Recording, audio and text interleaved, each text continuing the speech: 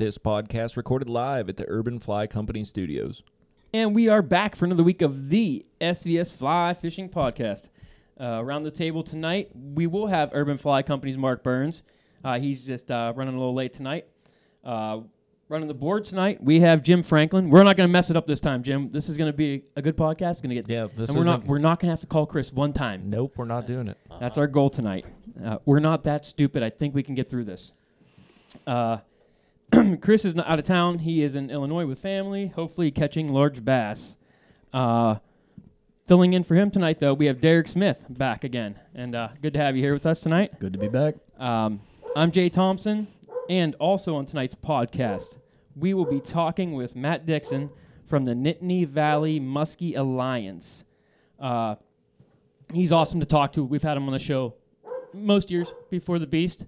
Sorry for the barking dog. Hopefully my wife beats him pretty quickly.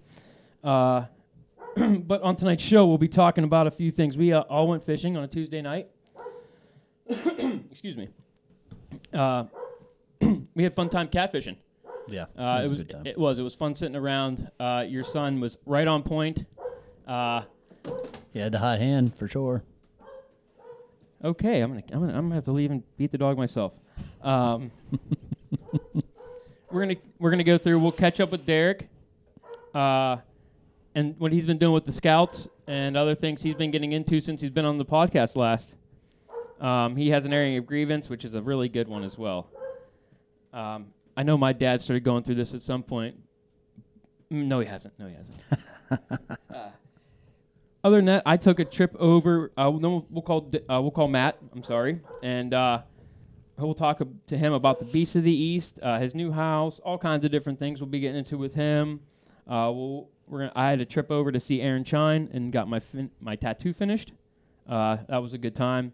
Went over and helped him out with some drywall work, and that was fun. Beast hype and our normal shenanigans and food talk. But before all that, this is who sponsors this show. We have Sims Fishing, Arex Hooks, Yeti, and Cortland Lines. Friends of the show, we got Ryan Evans at Queen City Guiding, Michael Davis at Down to Earth Wealth Management, Thomas Schenk, Chippewa River Custom Rods, our friends over at Muskie Fool, and the Nittany Valley Muskie Alliance. Sorry, fellas, I'm dealing with a heavy headache. I should have taken some Advil. Yeah, you're hurting over there, Man, bud. my head hurts. I drank too many White Claws last night. Got white girl wasted? Yeah, I got white girl wasted last night. And I know if I stick to my Yinglings, I'm usually good, but, hot day, a little more crisp, refreshing, and that was what was available, so I was drinking them. Free always works. My wife Adam, I wasn't going out to the store, drank all my beers, so hey, it was in there, it had alcohol in it, and it was going down the hatch, so with that, yes, headaches for today, so I had to take it easy on Friday night, because, you can't get all hammered up after work like I'm supposed to, because of the tattoo the next day. Try to take it a little easy. Didn't want to be bleeding out everywhere. No. He tries to tell. He tells me. Take it easy. Have a couple beers after work and then call it a night. Instead of drinking. Tattoo does look awesome though. Yeah, it turned out really nice. I love it. I told a story on the podcast just a couple weeks ago, before it was finished, that a couple older ladies, had saw it and they were 80 years old, and thought it was just great. Awesome. They loved it. Beautiful piece of artwork. So I feel like tattoos there's no stigma anymore around them. My aunt, 50-year-old aunt who's, in church every Sunday, she's got tattoos on her forearms, this and that. So I think it's kind of a more, obviously accepted thing these days. Aaron wants to do my hands next. And I was like, I don't think I'm going to tattoo my hands, friend. That's going to hurt. I just don't think, I'm a sissy, first of all. I barely got through what I just got done, which is, it's a lot of work. It's a full sleeve. But still, I don't know. I don't know. I've walked in 3 times. 3 times I've walked out without a tattoo. It's time. I hit Aaron up. Hopefully I can get on the book sometime next year. He's a great artist. I love my piece of artwork. And I wouldn't mind getting some fish pieces done by him. He's an amazing artist. He's very talented. For sure. I've got some ideas, and we've talked about ideas on where we're gonna go from here, and I don't know. Might just keep extending the fish up the arm. Like I might go into brown trout next, and we'll see what other colors or what other fish goes on top of the shoulder. But Wrap it all the way across the muskie on the other side. oh yeah, maybe we'll do a warm water left arm. I'd like to get a hybrid somewhere. That'd be cool. Yeah, I don't know. Maybe like the back of my little skinny calf. It'd be a really small hybrid, though. You're just going to look like a quilt of fish patterns. That'll be okay, and I will take that. Yeah. But we'll get more into me visiting Aaron a little later. Tuesday night, we were all together. We went catfishing. Man, you got right out of work and went straight to the bait catching. Yep. Changed at work and got in the truck and hit the bait hole. You know, caught a bunch of bluegill. You know, worked for it a little bit there at the beginning, but ended up finding a little school and got bait relatively quick. Was able to get out and get all the gear and then meet up with you guys. I met up with Derek first at the spot, and we were getting ready to go down in and get all set up. And there was a whole party on my fishing spot. I mean, usually I can go there at any time during the week. Doesn't matter if it's a weekend, weekday, and usually there's never anybody fishing there. I peeked my head over that hill, and there had to be at least 8 or 9 people standing down there. I'm pretty sure I seen a George Foreman grill down there. Like, they were going at it. They were set up shop. They were not leaving anytime soon, so we ended up having to relocate. And we forgot you all It wasn't together. Chad? No. Oh. No, it was a bunch of locals. 2 of them showed up on bicycles. Oh, yeah. Yeah, so. I even beat you there by half an hour, and I'm pretty sure they were there before I even got there. Yeah. But we got your payment coming. We already started the crystal meth flies for this coming salmon season. Nice. That's what I like to hear. I'll put them to work. Well, they were the hot hand last year. Oh, yeah, definitely. They're definitely going to be in the bag this year for sure. I love crystal meth flies. Yeah. Geez. You were telling me, you were like, why don't you tie your own meth flies? I don't want to tie my own meth flies. Whatever he does to those flies, I want those. He dips them in the... I don't know what he dips them in, WD-40 or something. Yeah, sprays them with WD-40 or what's the other... put them in the oils or whatever. It's probably almost 20 years worth of tying that stupid pattern. So yeah. Well, you do a good job. I had a lot of locals up there fishing in New York, and they were not too thrilled with me. Because it was like, I'm not kidding you, that was like 6 to 7 fish to everybody else's 1. I want to see some rage again. I love them. Yeah, we used them growing up for steelhead tons, man. It was like a staple in the box for sure. You know, I like the orange, to be honest. If Mark was here, his head would be exploding. I know it would. We're talking about meth flies. I like the orange. That orange crystal meth is just... Yep. I had chartreuse. I guess chartreuse would have to work good, too. Well, for the steelhead early in the morning, first light, chartreuse was always our go-to color, that or white. I've had good luck on blue, but Jim was crushing it on orange. I love those orange ones, man. I think the biggest difference between those particular style ones that I was fishing in previously, because I've fished orange meth flies before, and I've never had them crush like this. He put a little bit of red skein on them, a little bit of red flash out of the back of it. And I use red yarn. Do you double them? Do you do the double back, or is it just a single? It's a single on the back and then doubles all the way forward. Work like a charm. I like it. I actually use it to teach kids. That's one of them, because you can take a straw, a double-barreled straw, and line it through there, and then just pull it out a little bit at a time, and then you tie it on a little bit, pull a little bit more, keep tying over each loop. Super easy fly for your kid to learn. Unless you try to do it with your fingers, and then it becomes a pain in the ass. I was always a finger guy, but that was just because it was way back in the day, and it's just what it was. I didn't know any better. Yeah, an old boss teach me that trick. At least it's just a finger. Not 2. No, never 2 fingers. Everyone back to our I'll have a drink now. Yeah, and, how do we get derailed off the catfishing? Yeah, we're back to catfishing. So we got kicked out, or we didn't get kicked out of that spot, but we got beat to that spot. That was where I really wanted to take everybody, just because of the number of fish that we could get out of that hole. And we ended, like I said, we completely forgot you over there. You were sitting over there for what, 28 minutes or something before we came pulling in? Well, I had like 5 beers at the bar there. Yeah, All right, I was well, like, that's good. already half crocked. I'm like, I might as well start drinking now. I It's had too a- productive. I had a really rough day up until that point. Oh, yeah. Did you ever get that fixed? Yeah, Your I did brakes? get that fixed. Okay. I got my brakes done on my truck, and had to wait all day for it. And then whenever I pull out of the dealership and go to start going home, they're just grinding the whole way. Anytime I turned my brakes left or right, and it ended up being the backing plates, so they needed a little bit of adjustment. But everything's all good now with them.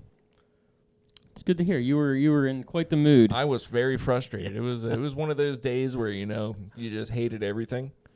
But you're going fishing, so there's a little light at the end of the tunnel. So after we found out that there was a bunch of people down there, I had to take a minute to myself, and I had to crush a very cold beverage in the parking lot. Or two. Yeah, or two. And then we Who's ended up- counting, right? Yeah, but then we ended up driving over, and as we were pulling out of that spot, Burns was pulling in. Told him, hey, we're going back over to there, and then we ended up meeting you over at the lube and went from there, and then we went to the other spot and set up and started catching fish. They cost the other spot wasn't taken. I've Yeah. seen people there too. We got to play and see. There wasn't a whole lot of we catching fish. It was just Andrew catching fish. Oh, Yeah. sure. Well, we had one. You set up the baits. We had one live bait on the mono rig, Yep. and then there were 3 other rods out with cut bait on them, all bluegill. And it seemed that and it's always one rod. I think that same rod what caught both fish. It's always And you that guys one. didn't see anything after I left? Mm-mm. No, it was a cut bait. It was working. No, we did have that one big take on the live. Yeah, we did get a one really big hit on the mono rod on a live one. Never hooked up. And never hooked up to him. He just completely crushed it and Yeah. probably ripped the bait off. Peeled it out pretty fast. Yeah, he sure did. That thing was moving at Mach speed for just a second, and then done. Yeah, that Mark was on that one. By the time he got there, it was gone. Mm-hmm. Yeah. You couldn't get to the other 2 rods because Andrew was out of his chair in about a quarter second, sprinting down over the hill. Well, you, Mark, and your son have never caught Correct. flathead before. I don't know how that is possible. Being Mark has fished that river, as long as I have. I mean, damn near his whole life, I can't believe he's never I don't know. accidentally caught one. We just got into catfishing 3 or 4 years ago. Andrew had an interest. We started figuring it out. Got into some channels on the lake. Been successful there, but I still have yet to hook into a flathead. Now Andrew's now got 2, which he's been bragging all week, but we'll save that for later. But no, Jim, appreciate it. That was a good time. Continue to go down, and hopefully we got a couple more weeks before season kind of tapers down. Yeah, we got another trip in us at least before the beast. So Oh yeah. Well, muskie season will get here, so it's going to Yeah, taper down for that it's reason. gonna get slim pickings here very quick for the catfish. Yep. Oh yeah, and it's just one of those things you kind of do that now because there's not a lot of other fishing going on, and you get some of the hot days and you don't get some of the cooler nights and you can't musky fish, you're not trout fishing, you're not doing this or that, and it's all bass or all catfishing or that kind of thing. But if, like we were talking last week, month or two, just about around the corner now. It's going to be here quicker than we all think. It's going to cool off, and we'll all get back to what we were doing before. Even this high water had me, geez, trout fishing today might have been actually okay. I mean, it was a little warm in the morning, but all that rain we got, I mean, it brought the creeks up just fine. I'm sure those fish would be just fine, But I was lazy this morning and didn't want to travel that far. Well, we made it to the lake today. I mean, the lake looked full, but I didn't test any water. We're just pan fishing. I had top water, a little B pattern. It was fun with the kids. The bigger lake or the one by our house? The bigger lake. Okay. Cool. Yeah, I got a boat over there. Oh, cool. It's on the lake. It's right on the slip. Oh, yeah, right sweet. in the marina. Heck yeah. Welcome to use it anytime. Party barge. Mark's picked on me about it for 3 years now. Hey, man. He's not here to bust my chops right now, or else he I would bet be. you can cast a fly rod off that pretty easy. Yeah, it's Got plenty of room. It's got some challenges. I get up on top of the motor. There's a cutting plate board on the back. You can stand all the way up, and it's actually kind of nice. You're 4 or 5 feet in the air. But then the kids always want to get back there because that's the best spot to cast out. That and but it would be a good, like you said, to use it for catfish. Yeah, well, that's what we've been doing, and I take 3, 4, 5 trips a summer. We take some friends out in the evenings, and we cut up some bait, and we go after some channels. We always hit them. One particular island in the back corner, loaded with them back there. It's easy. Fun time. Oh, it's great. Kids love it. That one time you're gonna be back there, and it's gonna be peel. a flathead. It's gonna peel. Well, I started taking the bullhead instead of throwing them back in, putting a hook in the back tail and letting them go. But even the channels were taking them. Well, you got some boomsticks now in the boat. That's Absolutely, exactly throw right. them out there. They're broke in now. Yeah, they got some blood on them. One, throwing some bait over the side, you never know. They're there. You never know what other fish might come up and smash a big bait too.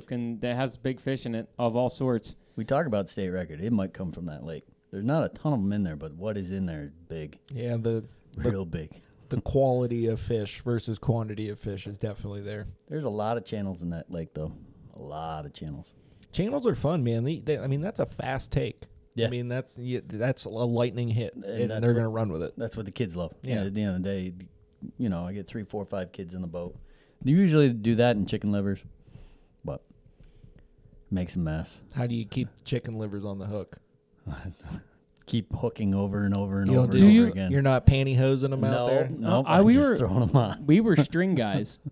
We always use string. The elastic string. Yeah, and kind of elastic string, even thread, just any kind of thread. Just wrap it. Wrap that thing with Not a thread. bad idea. Keeps it on there pretty good. You don't have to be too crazy. Just wrap it up and send her. Yeah, everybody that I know that fishes with liver, they're all on the pantyhose kick. Oh, I'm sure it makes Well, sense. That's easy too. But Yeah, dump them in the pantyhose and spin it off, tie a knot, and hook her on. I don't even take that time. Yeah, I that's too just much. throw it on a circle hook it as many times as I can and kind of lob it back out. You only have to cast 10 feet off where I'm at. So How it's many not like after- times do you curse whenever you finally launch it out there? You just watch it zing off and the end see of the another hook. splash 20 Yeah. yards past? Yeah. But it's a good time with the kids. Like I said, it's easy. Oh yeah, it's one of those things. I loved it. I always eating chicken livers, whatever. When we were living in Columbus, just hanging out. Even you never know. Hybrid might hit one of those. I've had it happen. That'd be even better. So Derek, speaking of that, fishing you do, and what else have you been up to since you last been on the podcast? I mean, I know you have the scouts and you do a lot of things with them, and any camps or anything fun. I know camp got Yeah, we've been camping a lot. So it's in between sports seasons right now. So me and the other leader, he's a coach for a lot of track and cross country, and a lot of the kids are in soccer and everything else. So we have certain windows where we can spend more time. So we were in July. We ended up in Beaumont Cub Scout camp or Boy Scout camp for a week. It was a good time as always. Kids go up there, earn a bunch of badges. And then this last week, Wednesday through Saturday, so I just got done camping again. We had a big yard sale fundraiser, so we got about 4 or 5 days of camping in again. It was a good time. We ended up swimming, hanging out, camping. We made about $1,000, which buy us some more camp gear. So we're doing Keep your good. addiction going. I've got some nice camping gear, but it takes a lot of time. Wait till Andrew's old enough to start borrowing it. He's already starting to borrow it. Yeah, my kid's starting to borrow off me too. He's using my hammock. He's like, your hammock's way better than mine. I'm like, get out of my hammock. I can tell you that right now. Are you sleeping from the trees in the hammocks? Yeah, it's Is that your style? You'd prefer that through the tent? So I'm old. What happened was we started sleeping on the ground. I'd wake up, back and legs and arms weren't quite as limber as they used to be. So the other leader really is into it. He hand makes all of his own hammocks and everything else. He's a real handy guy, and I'm not. So I went out and bought a nice one, and I wanted a lay flat one, so I got a Haven. Went uptown, talked to the local, Casey at the camp shop uptown. Anyhow, he talked me into getting one of these Havens, and it's a lay flat hammock that you can string up, and it's super comfortable. Lay on your side, sleep the whole nine. And it's warm. Like this March, I slept out 20-degree weather in Oil Creek. It's nice. It's a nice setup. Heck yeah, man.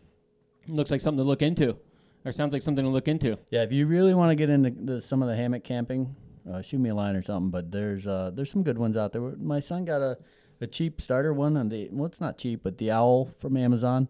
They're a really nice hammock setup, but it's more of a U shape, so you kind of sleep and in a U the entire time. And I wanted to be a little bit more flat, so I paid a couple more dollars for the Don't want to kiss your knees, huh? No, my fat ass getting out of a tent or out of that hammock in a U shape was not so much fun. So, I mean, I always do. I've never tried. I mean, I've been in a hammock before, not a sleeping one, but I always do. The tent with the cot.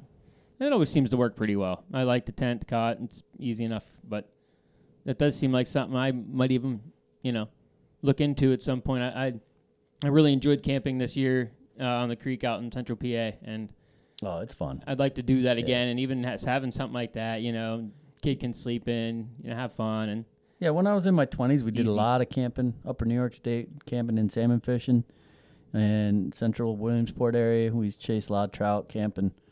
I had a couple of real quick set tents, a couple of pack tents. My buddy and I we'd camp all over the place and have a good time and catch a lot of trout. But like I said, I'm waking up in the morning and sleep wrong and your shoulder's not right. You sleep wrong, your neck's hurting now. It's not quite the same as it was when I was in my 20s. Yeah, for the next 3 days, you can't turn your head to the left. Yeah. Exactly. So have you had any chances to take the kids out at all as far as fishing? Fishing, we did a little bit over in Beaumont. The water was super warm. They were deep, so we didn't have a whole lot of luck. There wasn't a whole lot of fish caught. One kid did a remote hike into one of the far ponds and did land a 20-inch largemouth. That was the best fish of the week, but fishing wasn't the best at camp. We did Oil Creek earlier in this year, but I just officially landed, I can give the merit badges. The 3 of them become the expert fishing merit badge. So I just got qualified for that last week. So now I can start teaching the kids. We're going to do a little fly tying this winter, I think, a little fly casting, and hopefully in the spring we can get out and get some more merit badges. Heck yeah, that'll be a lot of fun. Yeah, it'll be a good time. Got a good group of boys.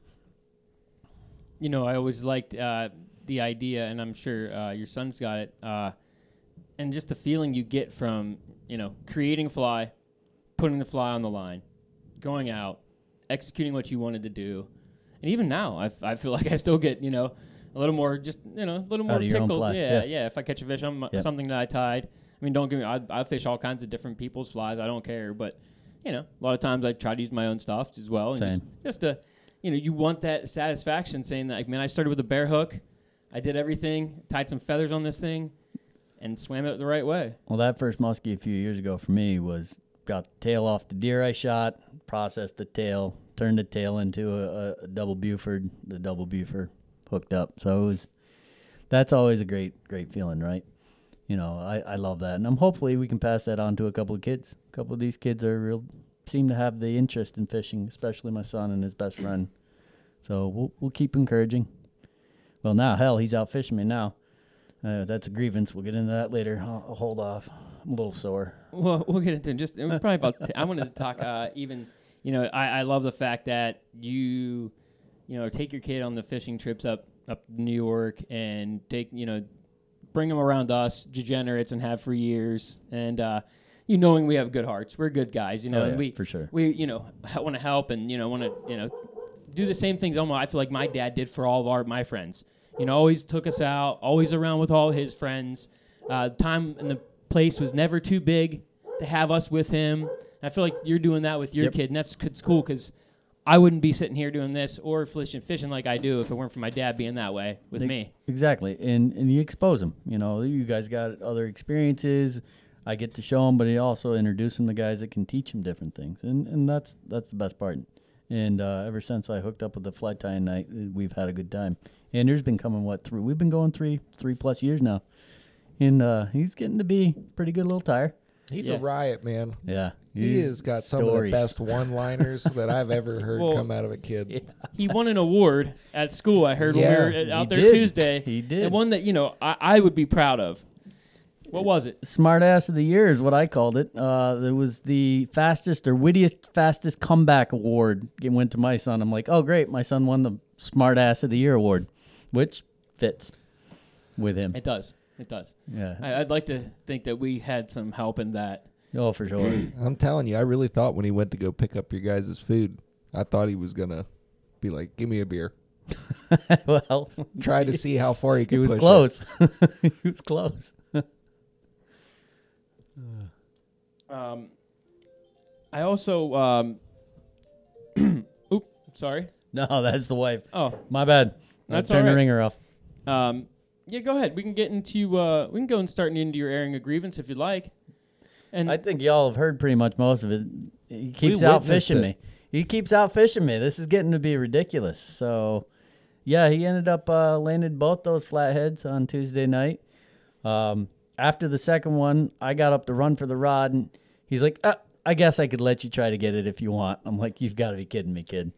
So, and then today he landed seven bluegills to my 3, and so now I'm hearing all about that. Oh man, You he's know. just chewing you up. He is. He's kicking my ass, which I'm a happy dad. You know, at the end of the day, that's what you want to see.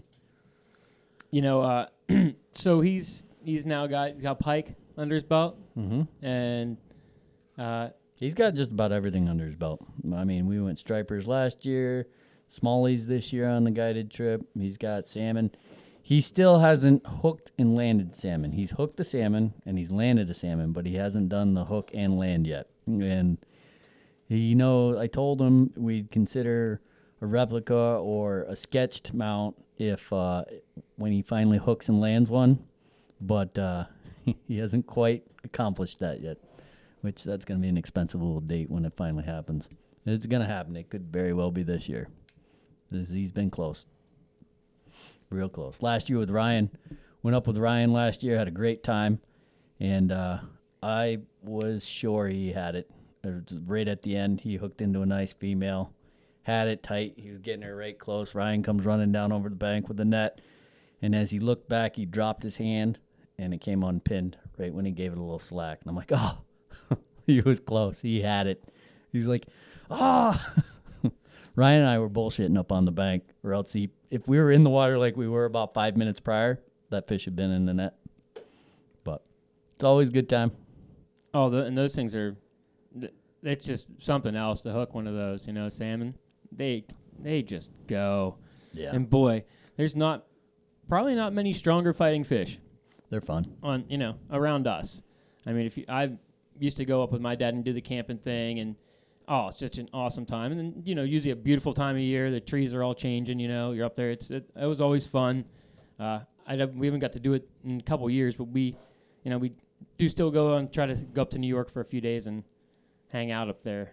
I love that state. It's fun to fish.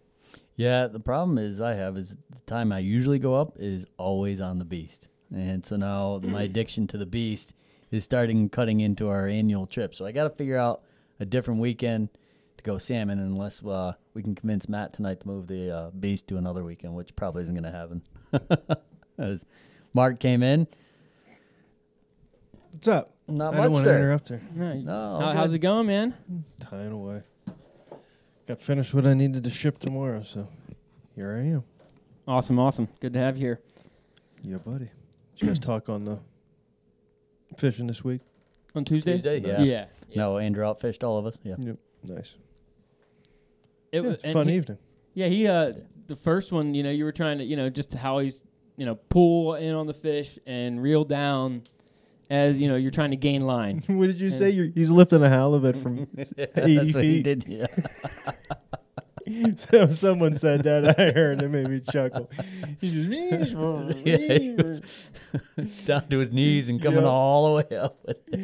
down He- to the he water was- over his head. He was going to bring it all the way in. There's no doubt.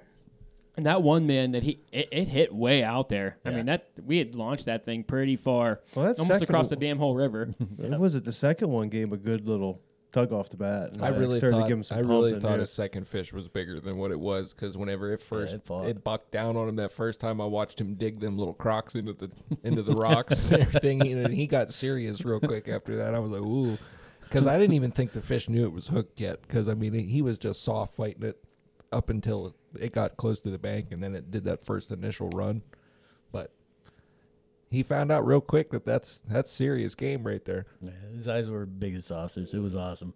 He dug in. He did a good job. He He did got him good. to the bank. Stick your hand in his mouth. We got to figure out how. He did, too. Oh, I know. Don't hesitate. Get a hold of it. Just grab that thing. Yeah. I remember him saying, "This thing's got sharp teeth." Yeah, don't let go. They're definitely nubby. We got to figure out how to catch him on a fly. That would be phenomenal. Don't know how, but Dip it in a. I mean, it seems like from what I've seen, the only way that you can consistently target them is when they're spawning. But we don't have an area like that. right. Like that's in areas that have like overflow, or whether it be like a natural dam or something that they swim up to, and you can kind of get them there. I haven't seen any other way where they've been targeted. I mean, we've jacked around with it, thinking, hey, maybe if I dangle a Paccarini tail with a couple dumbbell Right. eyes off the bottom and hang it down there, and just we did that a few times. Nothing yet. Nothing yet, but I haven't seen any other situation where they were just actually went out fish for targeted. It just seems like they got to have either a scent or a live moving fish. Yeah, they don't have.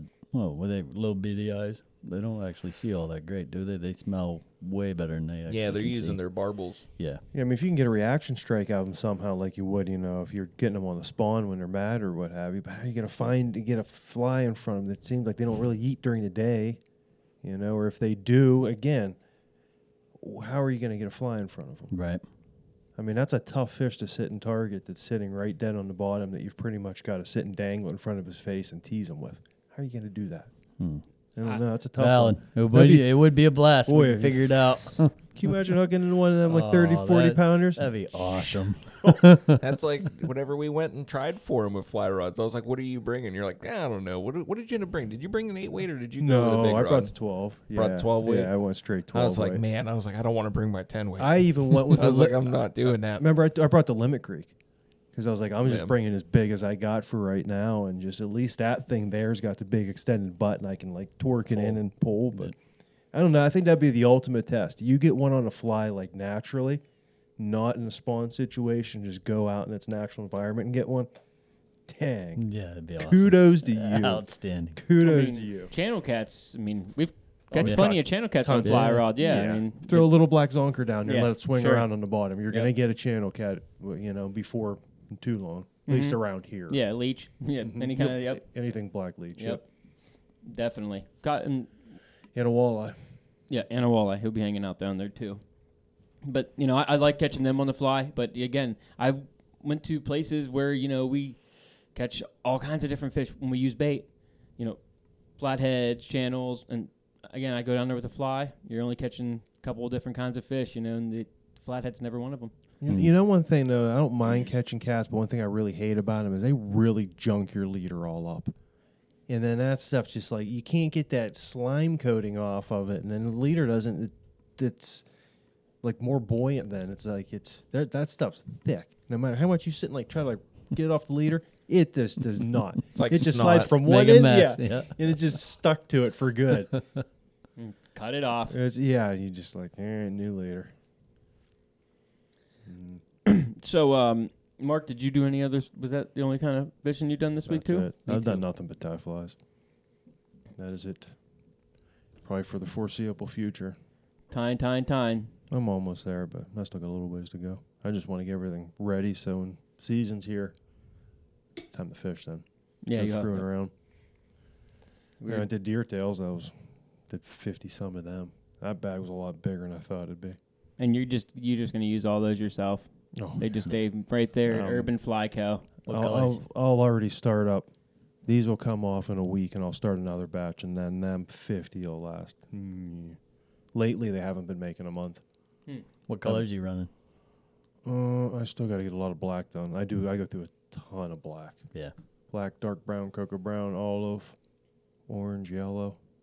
So it's a cycle. Then a little pink here, a little red here, and then I'll still buy chartreuse and fluorescent yellow. I was just I was gonna just say gonna- yellow are still out, right? I was gonna ask I do about, regular yellow, but yeah, the fluorescent and the chartreuse I don't mess with. Yeah, I was gonna ask about the chartreuse, but you answered my question. No, other than that, I do everything else. Is that chartreuse harder than the black?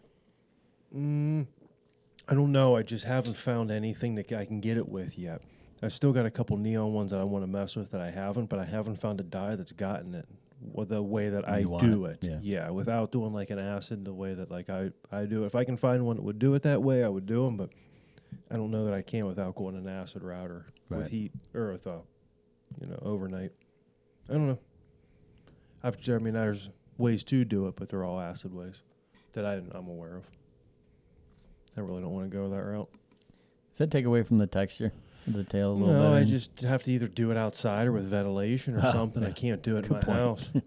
Good point. So right now I use vinegar as my acid, but you got to use acid for that, and that's getting into another level. I'd have to have something, either, like I said, do it outside or ventilate it somehow. I can't just do it the way that I'm doing mine. Have a chemistry degree. Yeah.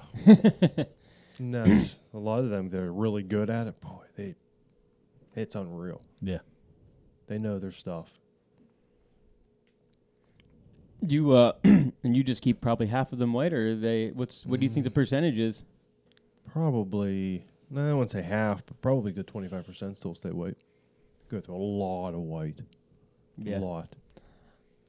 Yep. My favorite fly. I like a white fly, man. I don't know why. It might be that you see it. I don't know. When it comes swimming back to you, you're like, oh, I got to see that. That's pretty cool. Everything's got a white belly. Yeah, sure. That's my That's true. true. I mean, almost every, except for like a small mouth and a couple other things. Everything's got a white belly. It's got a yellow. Even that's right. Tan. You can get away with a light tan. These even almost white. So yeah, a lot of it is. There's natural belly. I love me that white fly. Haven't tied with bucktail in a little while. But I'm probably going to try to throw a few flies together. Just take my Allegra, put a few together, a couple white flies before the Beast of the East. Have me make you a couple just in case. Yeah, maybe. we'll see. If you guys come in one Sunday and my face is all swollen up. Yeah, looks like I just got in a fight with Rocky. You'll know what happened. I was going for flies for the Beast, but we'll see. If not, yeah, maybe I'll have to take a couple of Mark's rejects. Or I'll just have to go over and see what Jim has cooking over there. He's got half of Mark's flies in his box anyway, so don't you worry about what's in my box. He's been whipping up some nice ones too. Yeah, I've been playing around every now and again, sitting on the vise and just seeing what I can come up with. Messed Coming up out good. Yeah, I'm getting there. It's He's learning quick. Yeah, if it's not good, just stick a mask on it. Yep. Yeah. When in doubt, shove this over it. All right, perfect. Look how good this came out. It's yep. And the neat part is like with that one you did there, you got that collar built. That thing's will still swim fine because of the collar on it. Yeah, you were talking about earlier before we got on the air about trying to spin a Buford in comparison to even just like a bulkhead. And I know you like a bulkhead. After watching Mark spin a deer hair and you think that you can do it, it's not the same. It's not. There's definitely a certain level of finesse to that. You can tell that there's the time difference put into that watching you do it versus like me trying to replicate it. I look like Yeah, I love getting that perfect fly all the way up to the head. You love every ounce of it, and then you get the head on, you're like, God, this thing looks like hell. Yeah. Oh yeah, I've unwrapped a few. Several. Comes back go off. back, do them. We can try it again. Try it again. But I definitely newfound respect for you guys on how you put the heads on your flies. I mean, that's a learning curve in its own. It is, but once you get it, then it's just learning the different textures from there. Because each one's going to flare differently. It's going to want to do different things, and it's where you manipulate the pressure of the thread. Does all of it. It's how and where you pull and where you're, because really when you're setting a head like that, you're pulling on like 3 different directions on different times. As long as it's going that way, it's going to lock it into place and hold for you.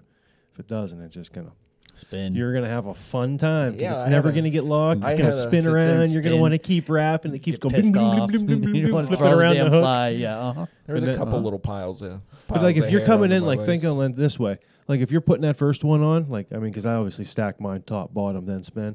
But if you're putting that first one on, you wrap around, you pull straight down, the natural one is going to want it to roll. So at that point, you're holding, take it loose, and then you pull it directly back at you, and you pull tight. Then that's resetting that pressure, so it holds it in place. I got to try that. But then, like when you're coming down onto the second one, like the bottom one, the top one's already set and it's locked in, you're almost wanting to pull out on that one a little bit, because then what it's doing is it's bringing it down to set it to the sides. So if you did it like that and you pulled it straight back, it'd be fine, but you're going to have a wee little bit of gap on either sides of them. Mm-hmm. So what that does is when you pull it outwards, pulls it, flares it, as soon as they touch, then you just pull your fingers together, pull straight down, lock This it. is why I love fly tying night, so I can knock the rust off every time I go back, every time I mess up. So I went over to bulkheads. Bulkheads are easier. Yep. Yeah. As long as you got the right tail for it, they're good. Yeah, that brown one I just showed you the other day was real flimsy. It was a real weak fibered tail, so it was a bulkhead, and I didn't have anything I liked for. I'm not a fan Yeah. of that fiber itself. Yeah. It's a tough one to work. I mean, it's good for like hollow flies and like real but for musky wise, it's a tough Or fiber to really spin get. a brush in, but I couldn't. Yeah, it's tough fiber to get suitable for. I didn't like muskies. it for the head, and I didn't have any other good browns available, so I went bulkhead. I liked it. Fly came out nice. Brown's easy to dye. Hmm. Any of the Rit ones dye really easy. Yeah. I got a couple tails in the freezer I got to do. You'll process your own derrick as well? Or try? Sometimes, yeah. Well, to get some of the better tails I've ever had are actually ones that I do on my own. Mark showed me a year or two ago, and I do just about 3, grab 4 a 'em. year, 5 a year. Bring them down one Yeah. night and we'll do them, throw them on the or put your own little side and have a couple beers. Perfect. Yeah. Well, It'd take 2 seconds. sounds like a plan. Crap, I did 54 the other night and I started at 5 and I was done by 9. I used to try to hang out with Mark and Chad when they, when Oh, you yeah, guys were doing your couldn't do thing. it. I couldn't you come even. in the garage and Nope, couldn't even hang out. Like, all right, guys, I'm dying here. I can't breathe. I'll see you later. Ice swollen shit. some of them were like mass proportion. Man. There were some like 130, 40, 50 tail days there. Damn. Oh, his wife loved Did you when split- his whole garage was full of bucktails. You These split his them with a favorite. razor blade? Knife. No, just straight. I like a 7-inch boning, Mm-hmm. like a little stiff blade, Yep. not a fillet because it's got like a little too much give in it. Like a 7-inch boning knife's perfect. Victorinox makes a really good one. That's kind of the one I've been sticking with. It goes into your hand really quick. No, that was the little paring knife Oh, okay. or the skinning knife. That was an outdoor edge one that I sat and like I got a couple different hones and I had it the day before on like a steel, like a stone, wet stone, getting it. She was Oh. super sharp. It is still lightning sharp. Mhm. Like I was cutting borax, like to get the bottle, like box open, literally like you touch, it's like shunk, straight through cardboard. I'm like, yeah, that's why it went through my fingers so easy. Yep. Tell you what, though, we did play with that. We came over and casted that rod a little bit with that 600 on it. That's a nice combo, man. Bit I really different than like what that. the 500 was, huh? Yeah, we were talking about that a little bit ago, man. That I like the difference in that line from casting it from back here the other day to casting it the other day. That's definitely a difference. Yeah, it it makes it a little fires. easier. Dialing it in. 600. 600's really nice with the heavier tip. I mean, I can see where the 500's good, and it depends too because I like to bury it in a little bit more and kind of load deeper and fire. Where if you got like a faster stroke, the lighter tip's definitely a little better with a 500. But even at that, I still think 500's a little light on it. I think 550, give or take, the 600's perfect for it, from like the heavier tip. Nice. But any which way you want to cast it, you can cast it just like you're a single hand rod. Just use both hands, just let the line go, and just cast it back and forth like you normally would. And it's any which way you go about it, it's getting pretty easy. I know my shoulders liked it. Yeah. Really easy to cast the line out there. The only Oh time yeah, the amount of pressure you put on your elbow, just regular fly casting a 12 weight, and I know mine. It takes some toll on them. You feel it a little bit, and that rod, man, it just takes all that pressure off your elbow, off your wrist. You could use your bottom hand and really move it fast and really fire that thing out and load that rod well. It would take a little bit of just maybe a little getting used to. I wouldn't imagine you more than one day. no, You really it just really get out there and doesn't. really get out there and just bam. I mean, I had a guy on the boat that he brought it out in his first day with it. I mean, he fished great with it. We missed a fish, but got a few other bycatches between pike and smallmouth and picking apart the sections he needed to with the first day out with him. I mean, yeah, you got some hiccups and the line slips out of your hand from time to time and this and that, but it doesn't take long with it. You can pick it up pretty quick. That's awesome. I mean, I definitely notice the only time like I really feel it is when I'm not doing it right and I'm pushing with my right hand and instead of like pulling with the left. then like you can feel like in your wrist to like it'll start to like get a little. But even like with the other, like the Limit Creek, tough part with that's just, you know, carrying 700 grain all the time. You take that weight off there and you put like a normal weight grain on, like line on, you can go all day with it easy, and still throw decent sized flies. Make life a little easier on us. Yeah. Never a bad thing. No. Especially with the beast. Yeah, if 2 you're gonna be days throwing solid. for 2 days pretty Mhm. heavily, you know, man, it'll be nice, you know, to start off with something that you know, then you have to start off with that one, but, you know, the second half of the second day, you're definitely going to be wanting to turn to that and take it easy on yourself. Well, not just it. So many people pick up the rod and they're like, oh, this isn't bad at all. Well, go a couple weeks without fishing, then, you know, then pick it up and then try to cast all day long. By the time you get, you know, a few hours in, it does. It wears on you. I mean, whatever you can do to kind of make that easy. And if you can get out there all the time, you build, you know, the muscle memory up for it. But I don't know. Seems like a lot of people that switch over to the muskie, good 80% of them, they fatigue out quick. So anything that can help will make a difference. Even Right. like that chippy 2-piece, that 8-weight, Yep. it's a nice little fatigue rod there. Start wearing down a little bit. That rod's light as all get out. Yeah. I love that rod. Dial down the fly size and, Down on a fly size. yeah. Yeah, you need to try that thing for muskies. Yeah, I do. Caught a few on it now. Need some of them little white changers from Jay.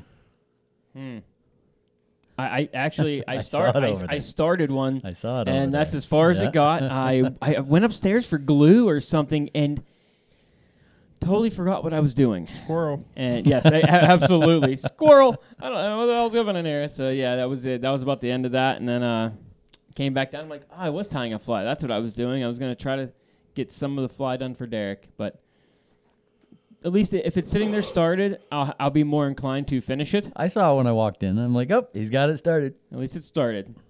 Do they have to both be white? No. Does it matter? Nope.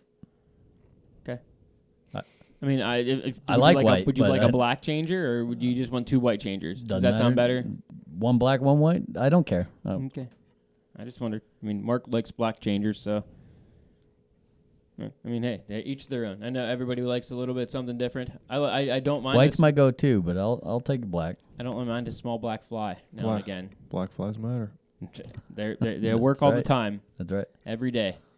So I just like Best I said, color there is. I like to see the fly. I'm just I don't know. That's the only reason people don't fish, because you can't see it. If you can see it, everybody be fishing black, because it always works.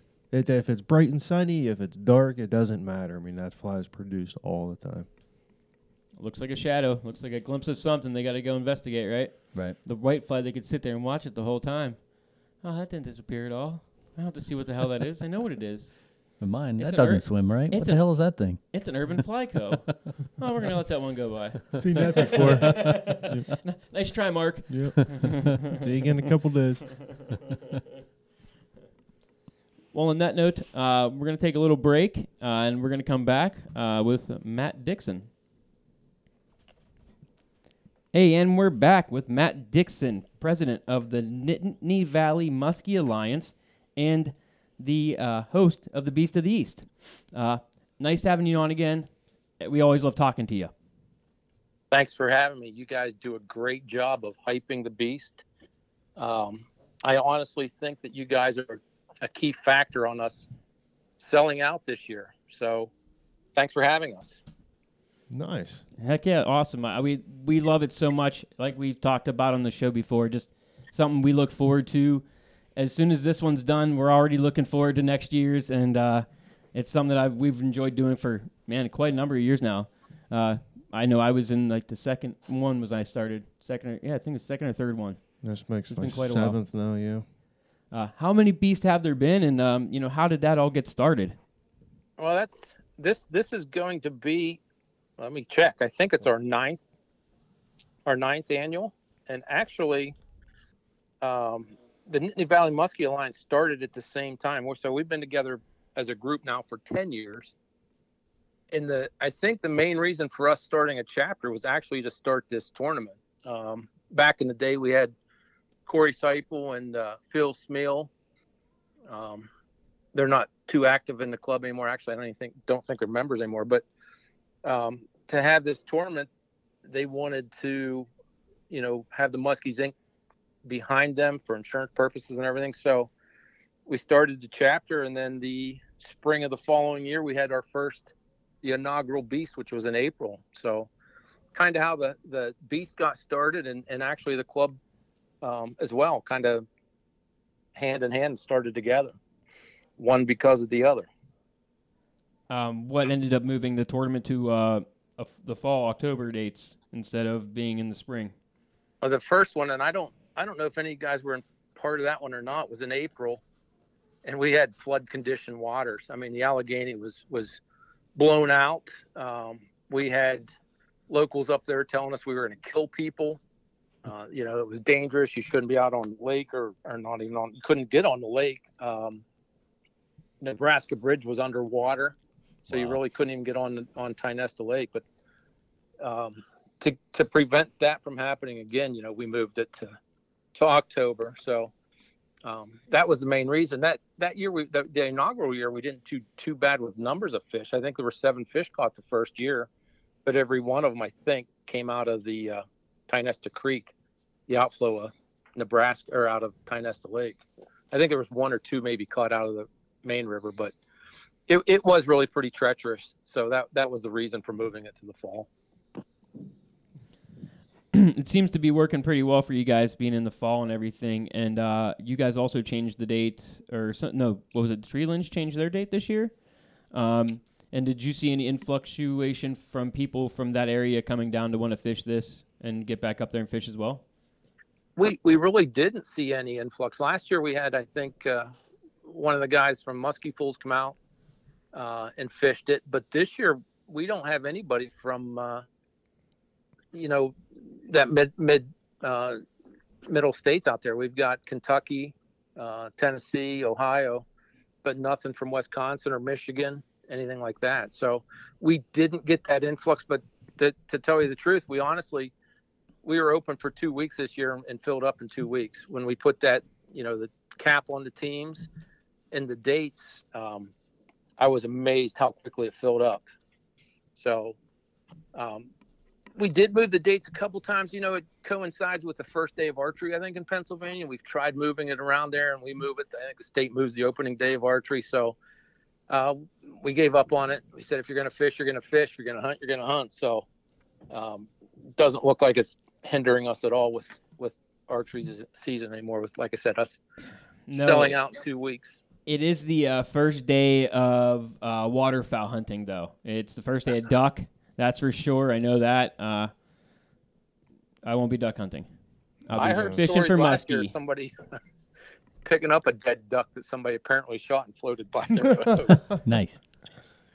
The only You guys thing didn't hear that one? No. Side catch.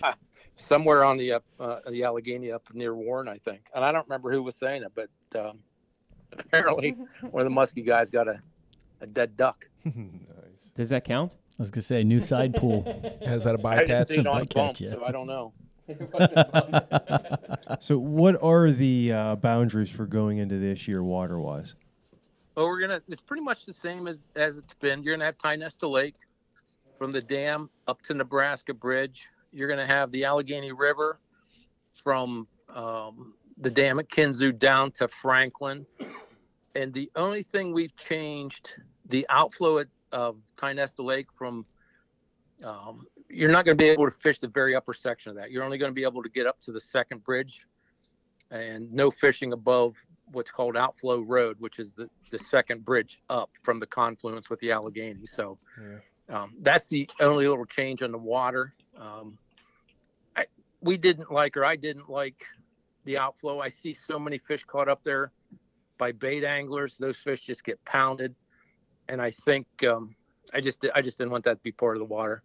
Didn't want guys waiting in there and sitting there for 2 days fishing. So we took it out of the waters. Had anybody really taken advantage of that?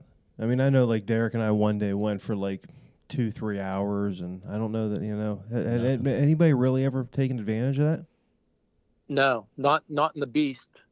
We've had some tournaments up there with open gear, And I know some guys that have gone down and fished it. And I don't know that it ever did any good for them, but I think the early years, in the first couple tournaments, I think there were some fish caught there, but nothing of later years. right at the outflow, Yeah. I don't know that for sure. And I think that first year when it was flooded, I know the team that won it, they weren't too far below. It would have been in water that's not open this year. Yeah. It was above that second bridge. And they sat in the same place for 2 days and caught. I think they caught 3 fish, 3 or 4. That'll do it.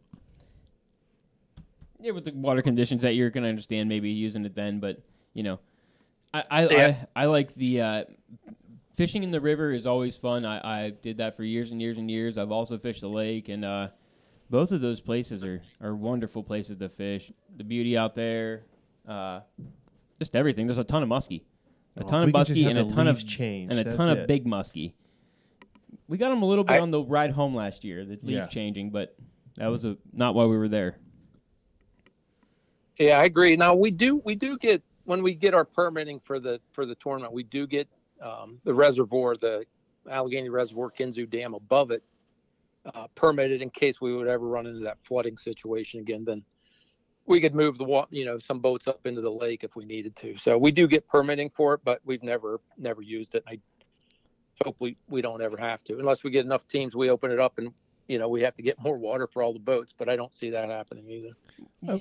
I was going to ask that question, man. With the cap, do you anticipate like impacting the funds coming in for donation, or do you see that expanding? As far as sponsors go, we've been very fortunate, and we've had them reaching out to us in a lot of cases, wanting, asking us if they can sponsor us. We got a new one this year, and you guys have picked these guys up too, I've heard. Cortland, and I don't know how they reached out to us. I think they did. They're actually going to have a team in it.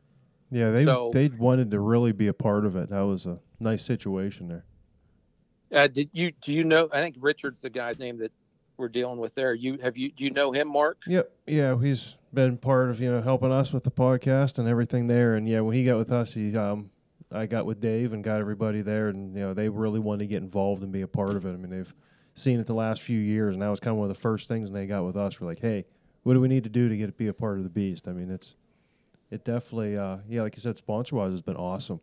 It's been really, really good over the years.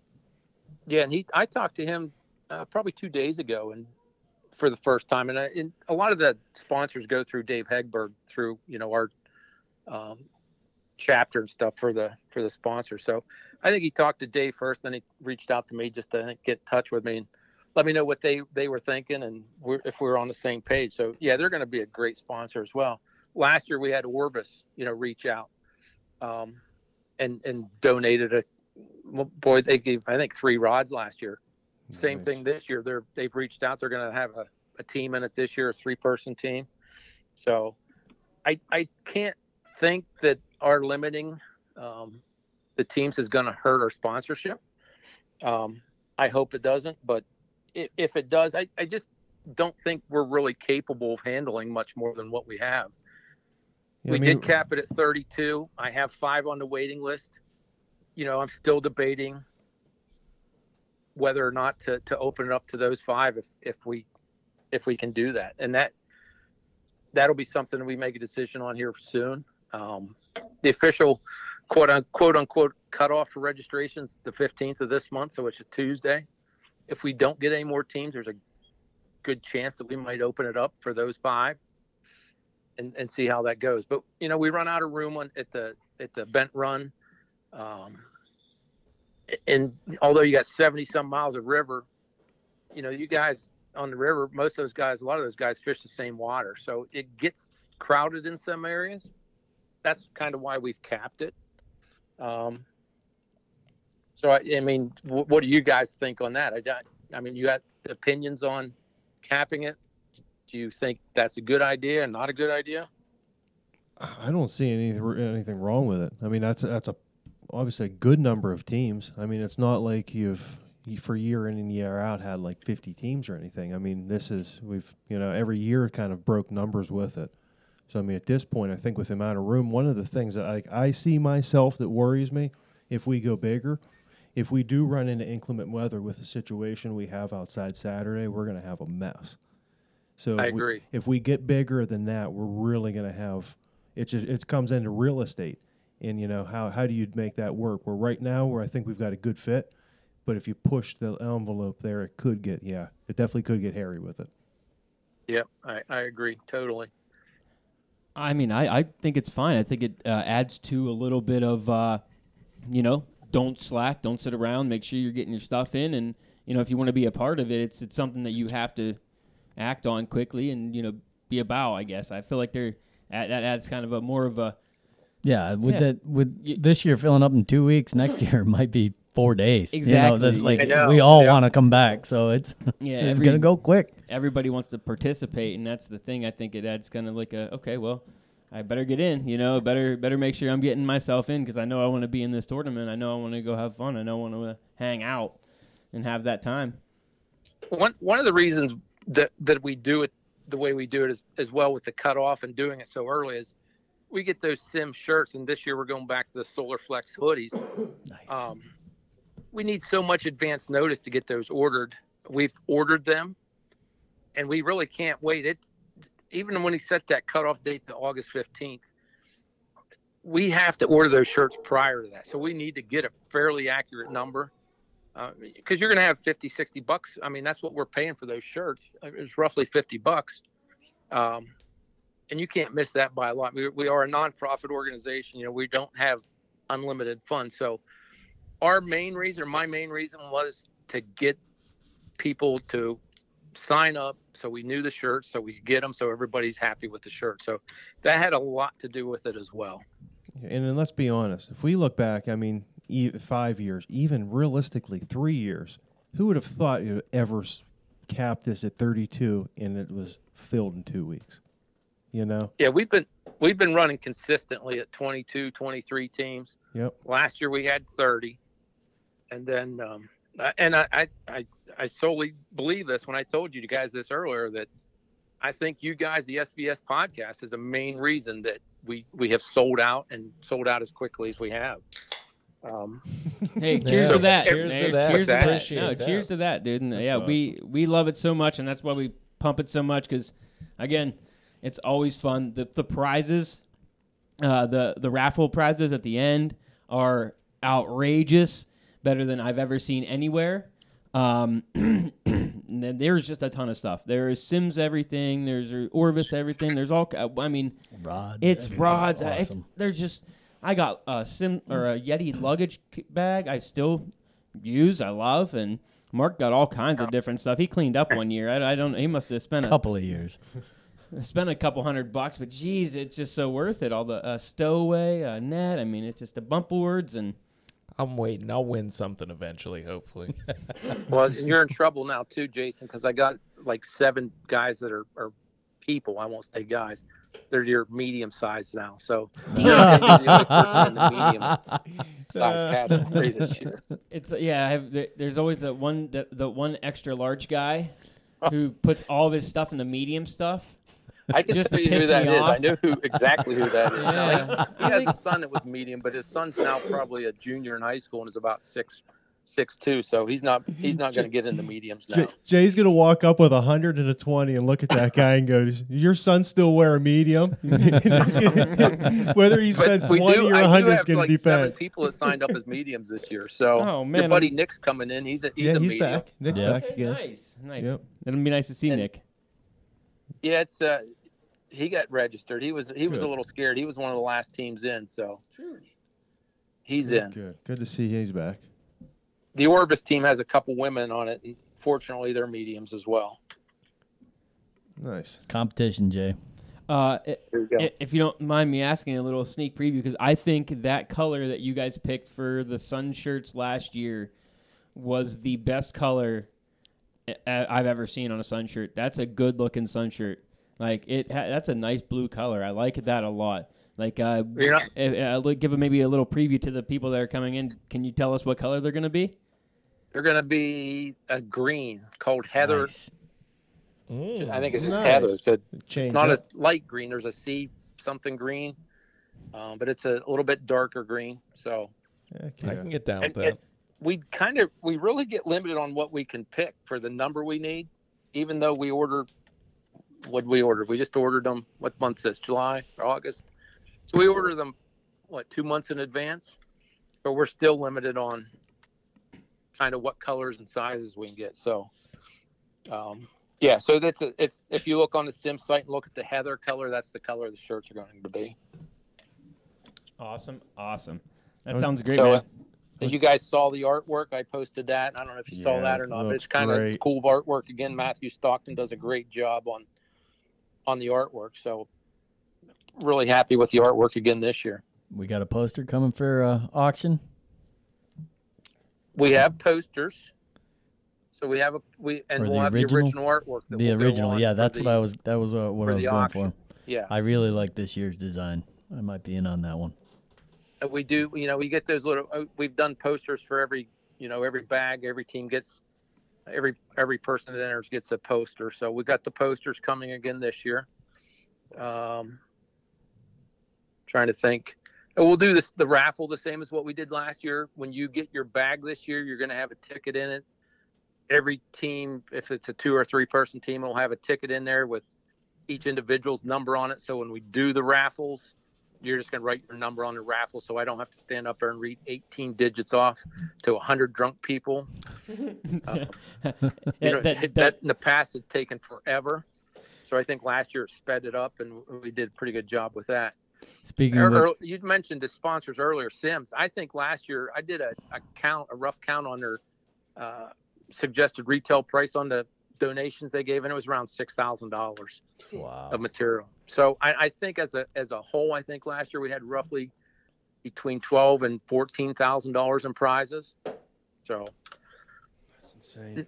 those sponsors step up big time and just donate. So good time, great prizes, and if you can, kind of limit Mark on what he wins and get some of the stuff he won, I guess last year. You got out It's last funny how year. that Last works. year, That yeah, it happens was the all year the time. before. One person will go in, and there's 100 people there. One person will win 30% of the stuff, and it happens almost every year. Mhm. Year Never before, I fails. made out. Yeah, I everything. Last year, Yeah. nothing, not a thing. And Yeah. that real quick, you talked about the teams, and do you want to cover off on Thursday night and the captains? Thursday night, we'll have the captains meeting at Bent Run Brewing. They're hosting it again. They do a great job for us. So we'll be there at 7:30 Thursday night. We do have to have one person from every team show up to pick up their team stuff. You'll get your photo card. You'll get your shirts. You'll get your number for your raffles. And that'll be a brief meeting. We kind of go over. I expect everybody to know the rules pretty much when they get there. There are probably 5 or 6 new teams, maybe 6 or 7 new teams this year that haven't fished it in the past. But for the most part, the teams are going to be knowledgeable with the rules. So it'll be kind of that, as much that as going over the rules and everything. It'll only be probably, depends how much everybody drinks, probably a half hour. I'm thinking about getting a keg of beer for Thursday night through the Bent Run, so everybody can enjoy the evening. Last year, 2 years ago, we were getting 2 kegs for the dinner. Last year, I think we went through 5. So we're getting more drinkers too. Sorry. And then we hit the bar. So Is there any? I mean, other than like the water change, is there any other rule changes to touch on? We do have I don't know that anybody's ever used it, but we don't want it in there. The live scope imaging. Beautiful. We're not going to have any live scope imaging. None of that's permitted. So, your standard sonar and so forth, but no live scope. We still don't allow treble hooks. We get asked that every year. You can use multiple single hooks, no treble hooks. Mhm. But other than that, yeah, the rules are going to be pretty much the same. Cool. I like it. No, I think we all agree on the no live scope for sure. Yeah, I don't know that anybody. I mean, guys on the lake might take advantage of it. I don't know how well you can use that on the rivers. But I think everybody has seen videos where guys are sitting over top of muskies just fishing one spot the whole time, waiting for one to eat. So once again, I don't think we would have many guys that would use it, but I know we're not going to have anybody using it. So good to go. Yep. So, going through, last couple years or even just memorable fish. I mean, anything, fish that stick out to you in the last few years that are, to note of? One of the best ones I remember, and it's going to stick in my mind forever, is the guys from Connecticut coming down, Matt Schultz and Eric Reed. And Matt hooked up the 48-incher on the lake. Neither one of them had ever caught a muskie prior to this. We were across the lake, heard them yell. We go over to just witness the whole thing. And as we're getting closer to them, we're staying away. They net it. The fish is in the net, and I don't know what they do. They would go to pick it up, take it out, or what, but they dropped it, and it's out of the net. Oh. They haven't measured it. They haven't photographed it. They haven't done anything with it. Fish is out of the net. Luckily, it still had the hook in it. They get it back in the net, measure it. It was a 48-inch. It was an absolute pig. That'd have been a heartbreaker. That's one of those things. And 15 minutes later, Eric, who didn't catch the fish, is like, "You want to see the flag?" He caught it. I'm like, "Yeah." So he holds it up. And it's shaking. He's shaking so bad. 15 minutes after the fish was caught, and it wasn't his fish. He's still shaking so bad that it was. That's what muskie fishing's all about, I guess. That's great. But like I said, that was the first one Matt had ever caught, and it was just an absolute pig. He won the big fish of the tournament that year with that fish. So pretty amazing. They coming back down from Connecticut again? They are coming back down, and they may have a third on their team, Matt's son, and I'm not sure how old he is. If school permits, he's going to come down and fish it with his dad and Eric. So, yes, they're planning on coming down again. Nice. Hopefully he's not a medium. I think he is, but he's.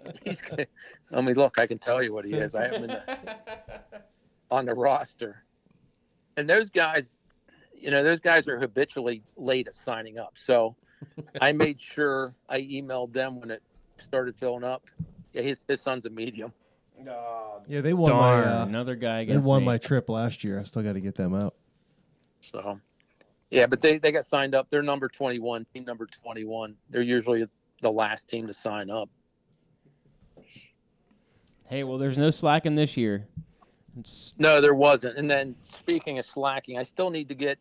I got for you, Jason. I never got your third. I got PJ in there still, and I know he's not coming. So. No, it's Justin Christofferson. It's my buddy. He's been in it. He was in it a couple years prior to that, and I haven't sent him. I'll have to send him the email. Maybe I'll send him the email, and we'll have to get all of his information in there.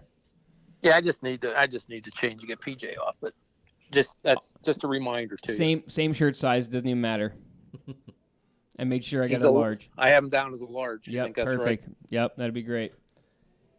Perfect. Done. So, anything else about the Beast of the East before we move on to a couple of topics I wanted to hit with you tonight?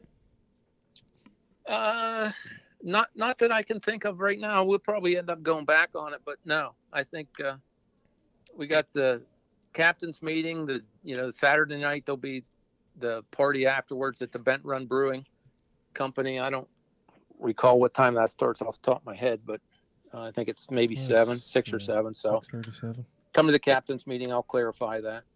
So, but no, I think we've done a pretty good job on that for now. So there's the Nittany Valley Muskie Alliance also puts on a few other tournaments. Do you want to go through some of the other tournaments that you guys put on? I know, like Mark was talking to you, there's a few coming up, and there are a few that you do earlier in the year as well. Yeah, we have annually about 4 that are kind of, local. We start one in April, usually April. Raz will tell you he's not real happy. We moved it from April to Memorial Day weekend this past year. And we did that just so he wouldn't win. Him and his dad come down and win this pike tournament on Yellow Creek. I think they've won it the last 2 years possibly. But yeah, we moved it so they wouldn't win.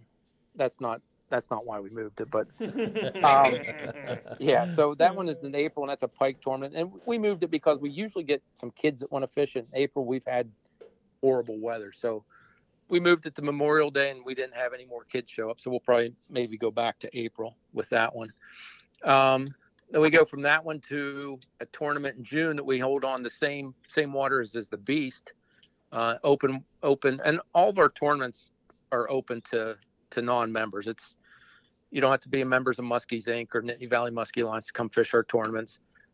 One thing I think we're really good about is talking to people. If you've never fished a tournament, we're pretty open. I mean, our group of anglers are going to give you as much information as they can. Most of the guys are open books as far as, where to fish and so forth. So if you're not familiar with the water, most of our guys in our club are really good about that. So we had that one in June on the Beast water. I don't remember what we caught this year. I think my brother won the tournament. He caught 2. Nothing big. I don't know there was a nice one caught on the lake. There was a 47 or 48 caught on the lake this year during that tournament. And then we've hosted the regional tournament for Muskies Inc. the last 3 years. And it's been on Raystown. That one was open to Muskies Inc. members only, but we won't be hosting that next year. It was supposed to be a 1-year deal. They liked what we did, asked us if we could do it again. So we did it again, and they're like, well, we don't have anybody to do it to next year. Can you guys do it again? So we've done it 3 years, and now they do have somebody to host it next year, so we don't have to host it. But that's a pretty good time. It's similar to the Beast to get guys from all over the East Coast, a lot of Ohio, New York guys come in and fish that one. So and Raystown's a big lake, 8,000 acres. And we've done pretty well on that in the tournaments. Quite a few fish caught on there. The big one this year, I think, was 48.5. So a real nice fish. In these tournaments, we don't pay out much money. I mean, we pay, I think, usually about 60% of what we take in. We pay out in prize money. So it's not like a big fundraiser for us. We don't typically have any raffles or anything there. Sometimes we do, sometimes we don't. But 40% of it goes to club, 60% we pay out. And then the tournaments we have coming up that we talked about a little bit earlier, we have one coming up September 9th on Kerwinsville Lake, which is one of our project waters for our club. We've been stocking that with purebreds. This will be our 3rd year stocking it this year, and we've stocked it on the odd calendar years. So we stocked it in 21, we stocked it in 19, and the state stocks it with hybrids on the even year. So it's one of our project waters. The purebreds, we're trying to get the state to change their hybrid stocking to purebreds. Kerwinsville Lake's fed by the west branch of the Susquehanna River. So, and you guys have had Jared's hares on in the past, so there's very little reproduction in the Pennsylvania lakes. Kerwinsville Lake's one of those that could possibly get some natural reproduction because of the flow of water coming in and the flow water going out. That was our thoughts when we initially asked to stock this lake is, they're going to get out of that reservoir, out of the lake, and they can reproduce downriver and so forth. So we've actually seen a really good turnout on those fish. We've caught a lot of those muskies we've stocked in that lake, which is, you feel like a proud papa, I think, when you go in there and you catch a fish that you stock. So we've seen a lot of those fish, and they're up in that 3-foot range now. So hopefully the state's going to go in here probably within the next 2 years and do a study on it to see how they're doing, and then they may convert over to a full purebred stocking in there. But that's one of the things that our chapter does, and that's one reason we have some tournaments on Kerwinsville is to kind of showcase it. So that tournament's September 9th, and then we have the hog hunt. We have the Beast, everybody knows about it. Then in the hog hunt's the first Sunday in November, which is the time change Sunday. It's on Glendale Lake. It's kind of our big dollar tournament. I think entry fee in that one's $100 per person. Most of our other tournaments, I think, are like $40 per person. Muskies Inc. member get $5 discount, and or if you have the Muskie permit, we give you a discount too. The voluntary permit will give you a discount. But that November tournament, we've traditionally got some big fish in it.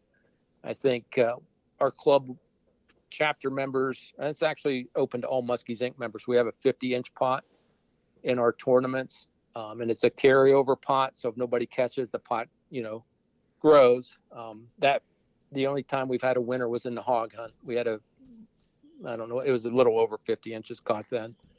2 fish caught last year. They were 2 over 47. There were some smaller ones too, but 2 big fish over 47, 47 and a half, 47 and 3/4. And there's fish in that lake are pigs. They eat well. So that's the tournament schedule we have coming up with September 9th and the 1st November and Sunday. I don't know what that date is. So, and it's open to everybody, but you do have to be a Muskies Inc. member if you're going to get in our 50-inch pot. Our 50-inch pot now is pushing $1,000. So, it might be of your best interest to sign up in Muskies Inc. Come fish that hog hunt in November. And like, if you want to go fish these tournaments with a fly, you can, correct? Oh yeah, and we typically have a fly side pot too. We'll have, if you want to get in it, $5, and the winner takes the entire pot. We don't have a ton of guys that'll come fish and sign up for the fly pot, but we usually have 7, 8 guys. Nice. Okay. Get the fly pot, $5 a person. You're gonna win. You could win your entry fee into the tournament essentially. Right. And it's done. I think typically we do that on the longest muskie caught on the fly. But that you're still part of the other tournament as well. So you could win both the side pot and the tournament. Gotcha. Okay. So you brought some. And you don't have to get in that if you don't want to, but most of the fly guys get in there. You brought something else up I want to go on a side tangent with you about and get your opinion. So, on the odd years, they're stocking tiger muskies. Now, I guess here's my thought process on this, and maybe you can help kind of explain things, because I'm trying to figure out at this point what the benefits are of tigers. Is there a way with where we're moving with Muskies Inc., and I know we've spoke on podcasts before, where that money was spent with extra feeders and how the state's growing now, and we have potential now to possibly push to where we can sell these fish to other states. Can we maybe get to where we can trade for Great Lake strain and get rid of the tigers? Why are we stalking tigers? You're going to have to talk to the biologist about that. I mean, I get hybrid stripers, not hybrid muskies. The state's been good to work with. The biologists are a little bit tougher than Jared was great to work with. Mm-hmm. The other biologists, they're tough, and until you get in, we're in pretty good with them now, I think. But they don't. They don't always. I don't think they believe what you're telling them. Well, here's what we're going to do, and then I don't think they think we're going to do what we tell them we're going to do. So, yeah, we have. Our chapter has done. Everything we've said we were going to do, we've done. So you get a good reputation, and then the biologists talk. And it opens doors. As far as that goes, I can't see that happening, Mark, tell you the truth, but I don't know that for sure.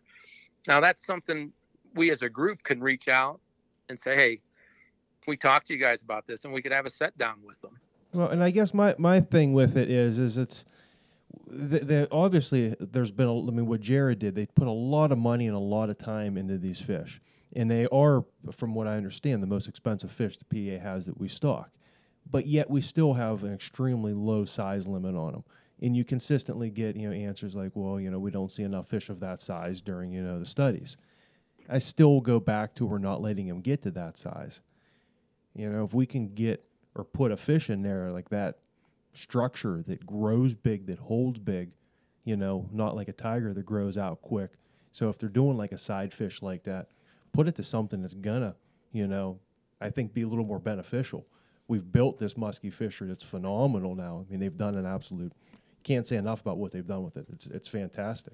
Now, can we maybe fine tune it a little more, make it even better with bigger fish, and have people coming here rather than going to Wisconsin and Virginia and Canada? Yeah, and I don't know what the answer. I mean, we certainly could reach out and talk to them about it, but we're gonna get. I don't. They're gonna have different thoughts on it. Like Oh, the absolutely, biologist in absolutely. the area that I'm in out here in Central PA he's a trout guy, and he actually and I don't know how big his area is. He only has two waters or had two waters that were getting muskies. It was Kerwinsville Lake and I don't remember what his other one was, but through communicating with him and doing some stockings, Kerwinsville Lake and some other things, he actually reached out to us and started stocking a local stream out here that now gets muskies. And I think we had a lot to do with that. I don't know that he would tell you that, but I think we had a lot to do that. Now it's a water now that there's probably about 10 miles of a stream there that's now getting muskies in it that never got muskies before. But That's awesome. yeah, I think that we could reach out to them definitely. I don't know what they're going to say. Well, and that could be a situation that, I mean, I know like it's stuff that's obviously brought up in the muskie world, when you look at, their conservation programs and what have you, but on like something like you're saying right there, that's something that they may never have even been brought to their attention. It's even an idea or a possibility of something that could be done, Maybe it has, maybe it hasn't. I don't know.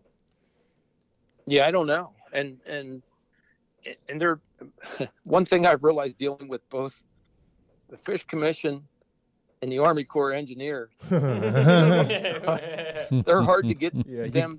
They don't answer your emails. Yeah, you had me at Army and literally, Corps. I can't tell you how many times I've sent messages out, emails, voicemails, to both the Fish Commission and the Army Corps. And I don't get responses. I'm still waiting for a response back from the Fish Commission that I sent out. Oh boy, it's probably been a month and a half, and it's about our Kerwinsville stocking. So, just verifying that we're still on schedule, do all that. I haven't got a response yet. And I know the Army Corps with you is a touchy subject, but they're horrible. Slippery And slope. I've gone over, Slippery slope. I give them a fair amount of time to respond to me, and then I'll, if I don't hear anything, and I'll call the PR people or whoever, and then it's amazing how quickly you get a response when you go over their head. Yep. Hey, Matt, That's you it. keep bringing up Kerwinsville. What are you guys actually finding natural reproduction? Have we done surveys? What's unique there? There's no reproduction yet, I don't think. But the West Branch actually has below the dam, I think, and quite a ways downstream from there. I think there is probably some. Well, I won't say. I don't know if there's reproduction. It's got a lot of muskies in it downstream from A lot of potential. the Kerwinsville Lake. And when I say a long ways downstream, there's some streams that flow into that immediately downstream, and then a few miles later that aren't real good clean water. So there's a section in the middle there from Kerwinsville Lake. You got a few miles of pretty good river. Some other streams run in, and then there's probably, I don't know, 20 miles of river that are marginal at best. And I've never really been on it. I just know people that have. And my understanding is it's getting cleaner. I know some guys that just floated the other day for smallies, and they caught a lot of smallmouth. But I don't think they're seeing any natural reproduction in muskies down there yet. But up until we started stocking the purebreds in there, 5 years ago, all it was in there were tiger muskies. How long will it take for one of them stock purebreds to get to where it can reproduce? I don't know what age they start reproducing, but they've been 5 years, so they're 3 foot. I suspect that they're probably About there. I would think sexually mature now, but I don't know that. None of us are well, Derek would be the closest one to a biologist or that would know the answer to that, because none of the three of us are. Yeah, I don't know it either. You're right around. I would assume you're right around that age range, but anyhow, I was just curious. You keep bringing up Kerwinsville. I was kind of excited. Maybe we might start seeing some natural reproduction. Be all We about it. hope that we do see it in there, because that lake's small. It's only, I don't know, 800 acres, Right. and a lot of it's essentially the river, and it's got a lot of siltation in it though. So I don't know I've never been up in the headwaters of it. If you take a prop boat up into there, it's kind of like the upper ends of Tynesta Lake up around Nebraska Bridge. It's silted in. You got to be super careful. But once you get above that, and the same as Tynesta, get above Nebraska Bridge, you got free flowing river and stuff. There's a real good chance that they could reproduce in there. Yeah, that Tynesta upper reaches are absolutely beautiful. No doubt about that. I would definitely say that would be one place where they would have a chance. I mean, you're getting into like where any fish could probably naturally reproduce, you would figure, with it being like more of a freestone creek than anything else.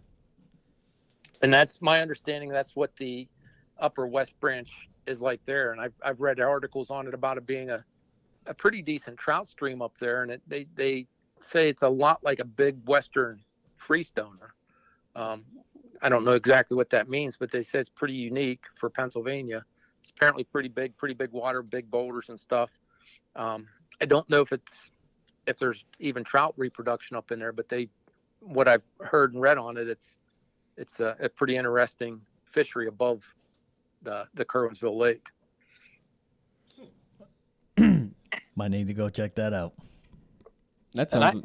Yeah, I've never done it. I know one of our club members has done a lot of fly fishing up in there and told me it's gorgeous up there. And I'm not sure how far above the lake you have to go, if it's 10 miles or 20 miles or Right. more. But anything north of there is God's country. So.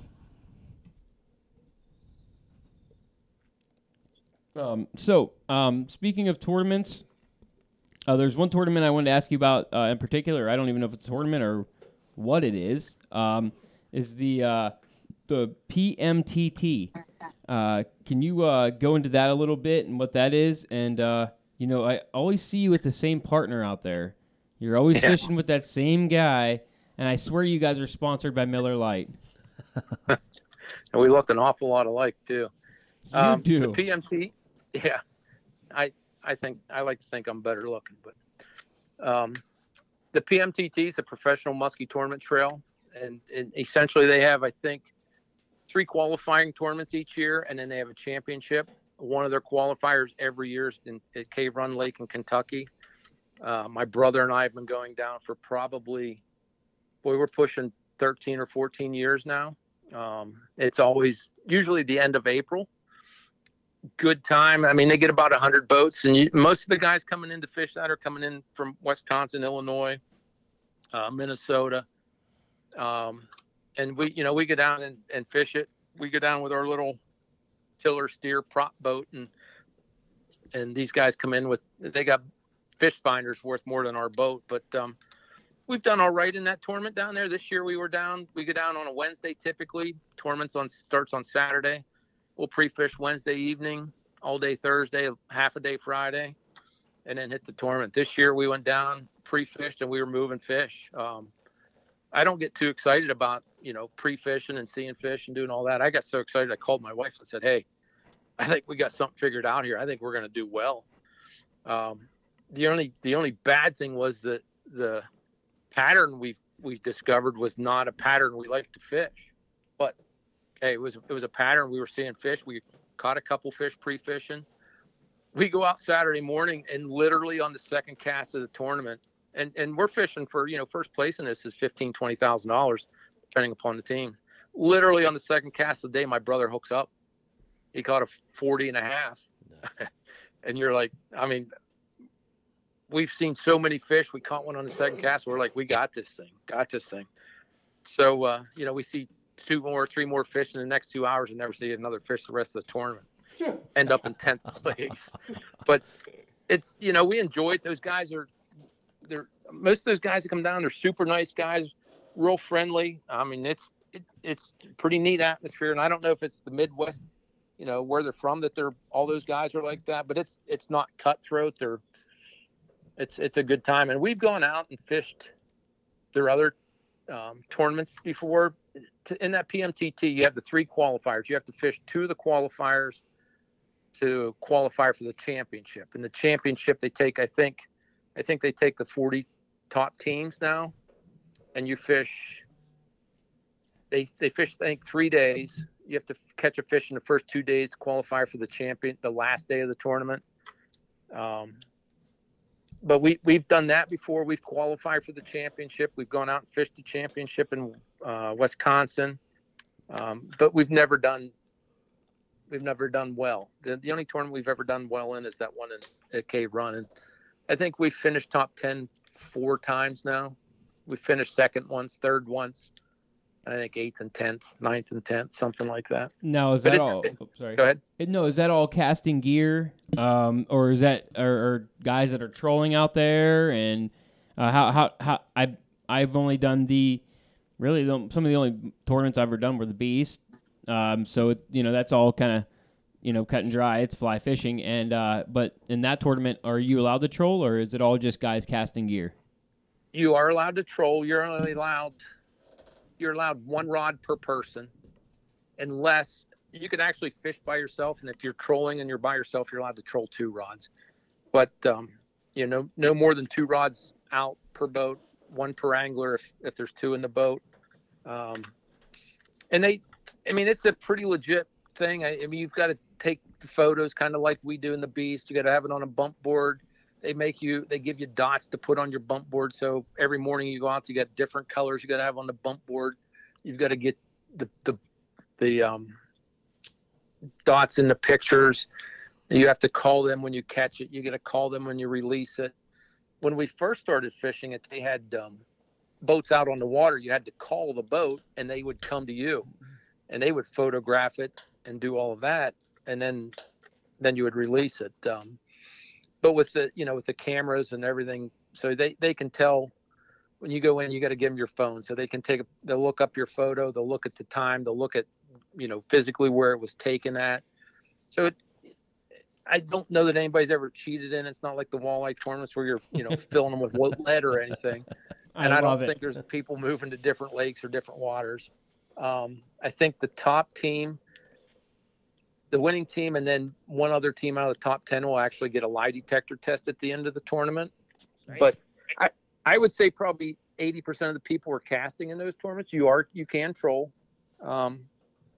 And traditionally, I think the casters do better than the trollers. But I think that's the way it just falls out. You didn't used to be able to troll in, I think, Wisconsin. You weren't allowed to troll up until probably, I don't know what that was, 5 years ago, 6 years ago. So you weren't allowed to troll unless you're row trolling. But they've changed that. So I think that was probably one reason we don't see a lot of trollers is, in Wisconsin, you weren't allowed to do it. So the guys just probably weren't that familiar with it. Yeah. Now, my brother and I don't troll. Yeah, I know you guys, yeah, that's not your thing. You would rather catch a fish. I said we found a pattern we didn't like. We were moving fish, setting in points, and we were setting in 50 feet of water, 52 feet of water, and we're having follows. And we're like, I'd rather be in 10 feet of water with weeds casting or trees and casting. But I mean, that's where we were seeing fish pre-fishing, and it was just weird. But that shut down quick. Yeah, it's always something different going and getting to go around, and you do fish a few different tournaments and with your brother. And how do you? It's always fun seeing new water, but how do you guys get along with your ideas, your ideals? Is it you back and forth all the time? Are you two at each other's throats? Is it just easy peasy? You guys are on the same page, or how's that roll? It's funny. My brother and I mean, we do look a lot alike, and we've been asked if we're twins in the past. We're not twins, 2 years difference, but it's amazing. And I live 100 miles from him and have lived 100 miles away from him for 30 years. It's amazing how much we think alike. We went fishing last weekend. We show up to go fishing. We have the same shirts on.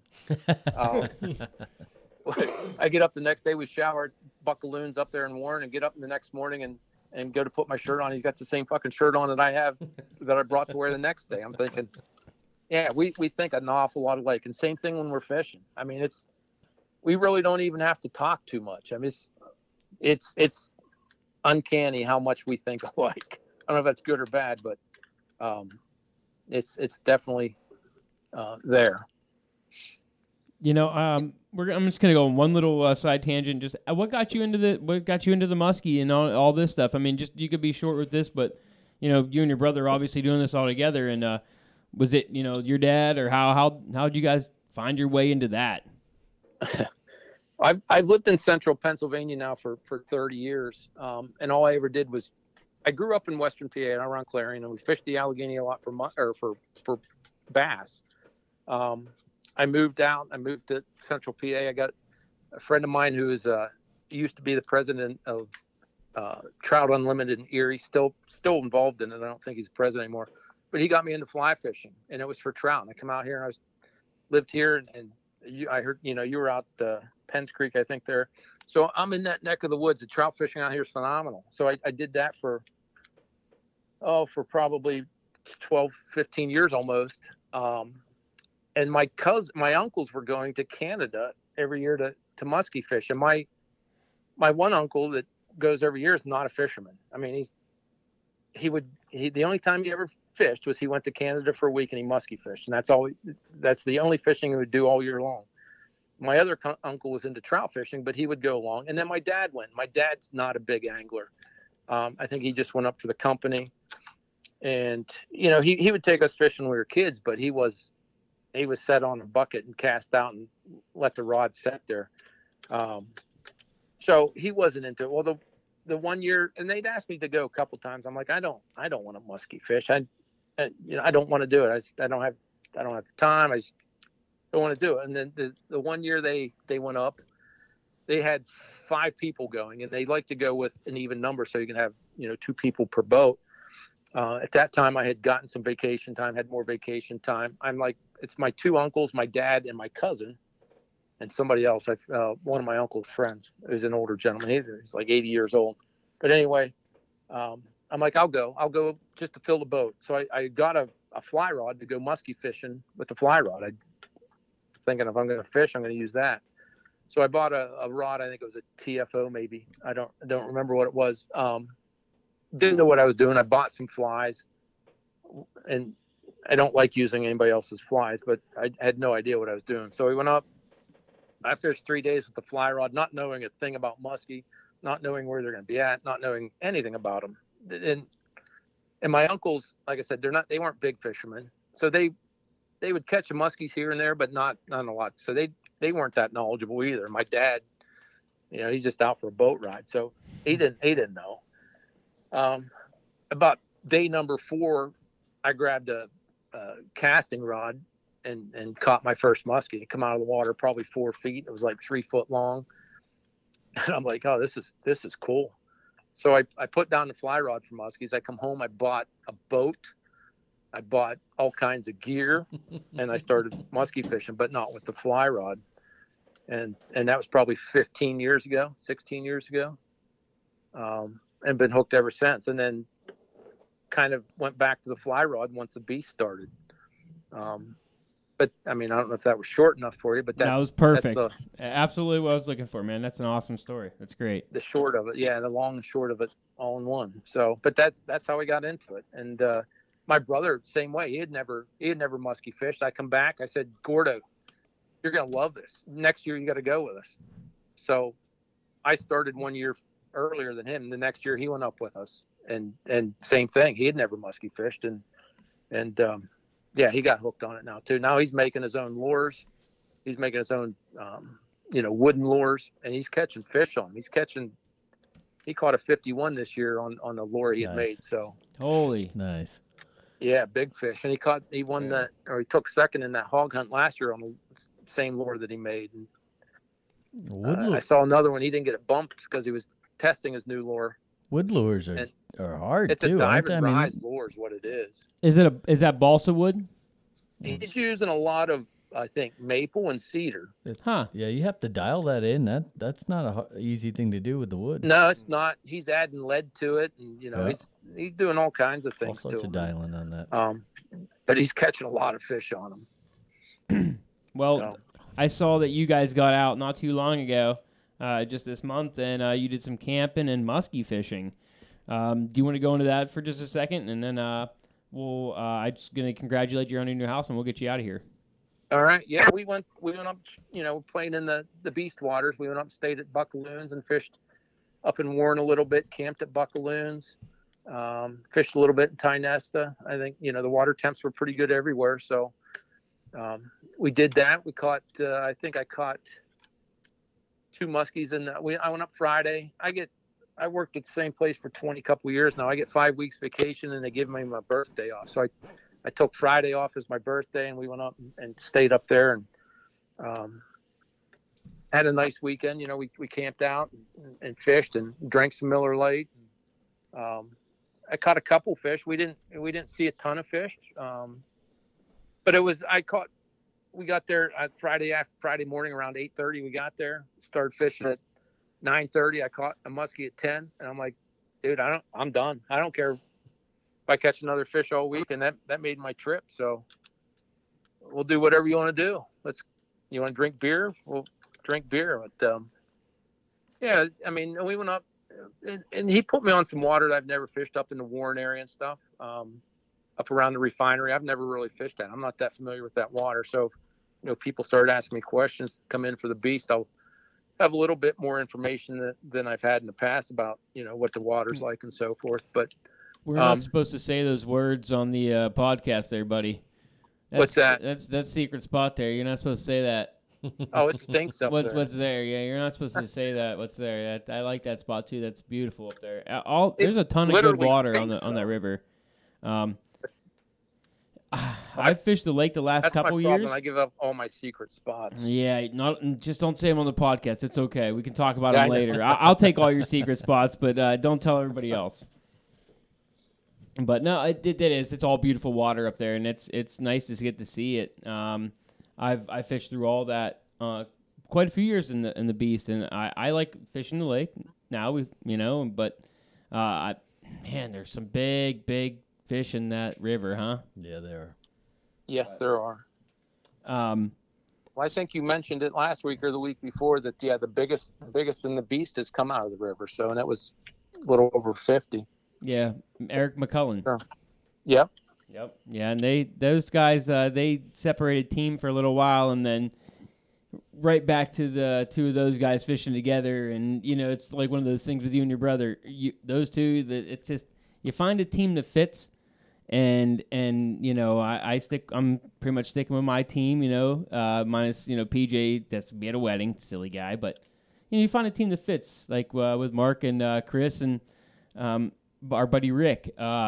You just find those guys that all fit, and I don't know how two of the guys at the table are on a team together, Derek and Jim over here, and they brought in Pat Lombardo to be on their team. So that's going to be such a fun. Well, we're going to see how the team Looking fits. forward to it. Have they all fished together before?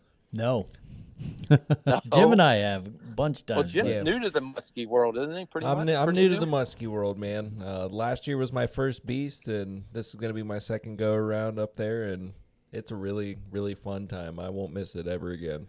Well, I just hope the hype doesn't exceed the reality of it. So. It's muskie fishing, man. It is. It's fun. And like Tim Pilarchek's on our team, and I think first time I ever met him, I think Mark was on his team, and we sat at the table with him, and Tim's been on our team for the last, 3 or 4 years now. And we didn't know him, prior to the Beast. You just sat around talking. It's kind of the way things happen, I think. You bullshit with guys and you have same interests, and you just end up fishing together and become lifelong friends. So it's I hope that happens with everybody. It's what we're trying. I mean, that's kind of what we've tried to formulate this Beast to be, as a social event more so than a fishing tournament. I think you're succeeding. Yeah, you nailed it. And I feel like even with I feel like this podcast, building a community of like-minded people that all are friends, that all like each other, that don't get to see each other all the time. And it's fun when everybody gets to get together, because you guys are so like-minded. You're all working at the same thing, fishing for muskie or whatever you be, and grinding for whatever fish you fish for, but coming together for that. And I like that about it. You get like-minded people together, a good community of people. I think that's great that you guys have been building this for years. And that's, every year we ask people to, give us insight. If you've got ideas that we can make this better, we know we're not perfect. Give us as much feedback as you can. If it's if we can make it better, we want to make it better. And we keep tweaking a little. I mean, I think there's some things we can do. And a big one is if we could get a place that we could get everybody and kind of camp if you wanted to and do stuff like that. And we've looked for places like that and it just haven't had any luck. But, we're always looking at making it better. And whatever we can do to do that, give us your 2 cents. And we'll, if we can apply it, we will. And we'll hopefully make it bigger and better for the coming years. Awesome. Well said. I want to congratulate you on your new house. It seems like you guys are in there. You've ruined the screens. I've seen through through social media. I've seen that you're worried about your dogs, and you're the one walking through the screens instead. But on a real note, who designed the house? Because the house has a really cool design to it. Siding looks just phenomenal. All like the whole layout is just something different. My wife and I, when we first decided we were going to build, we're going through the internet looking for houses, and I would find one, I would show it to her, and she's like, no. And she would find one, like, no. And we both kind of came up on this. It was essentially a cabin that we liked, except she didn't realize how small it was. I'm like, this is 900 square feet. I said, well, here's how big your bedroom. Well, that's not big enough. Here's how big your kitchen. That's not big enough. So we took this little 900 square foot cabin and made it a 1,800 square foot house, essentially.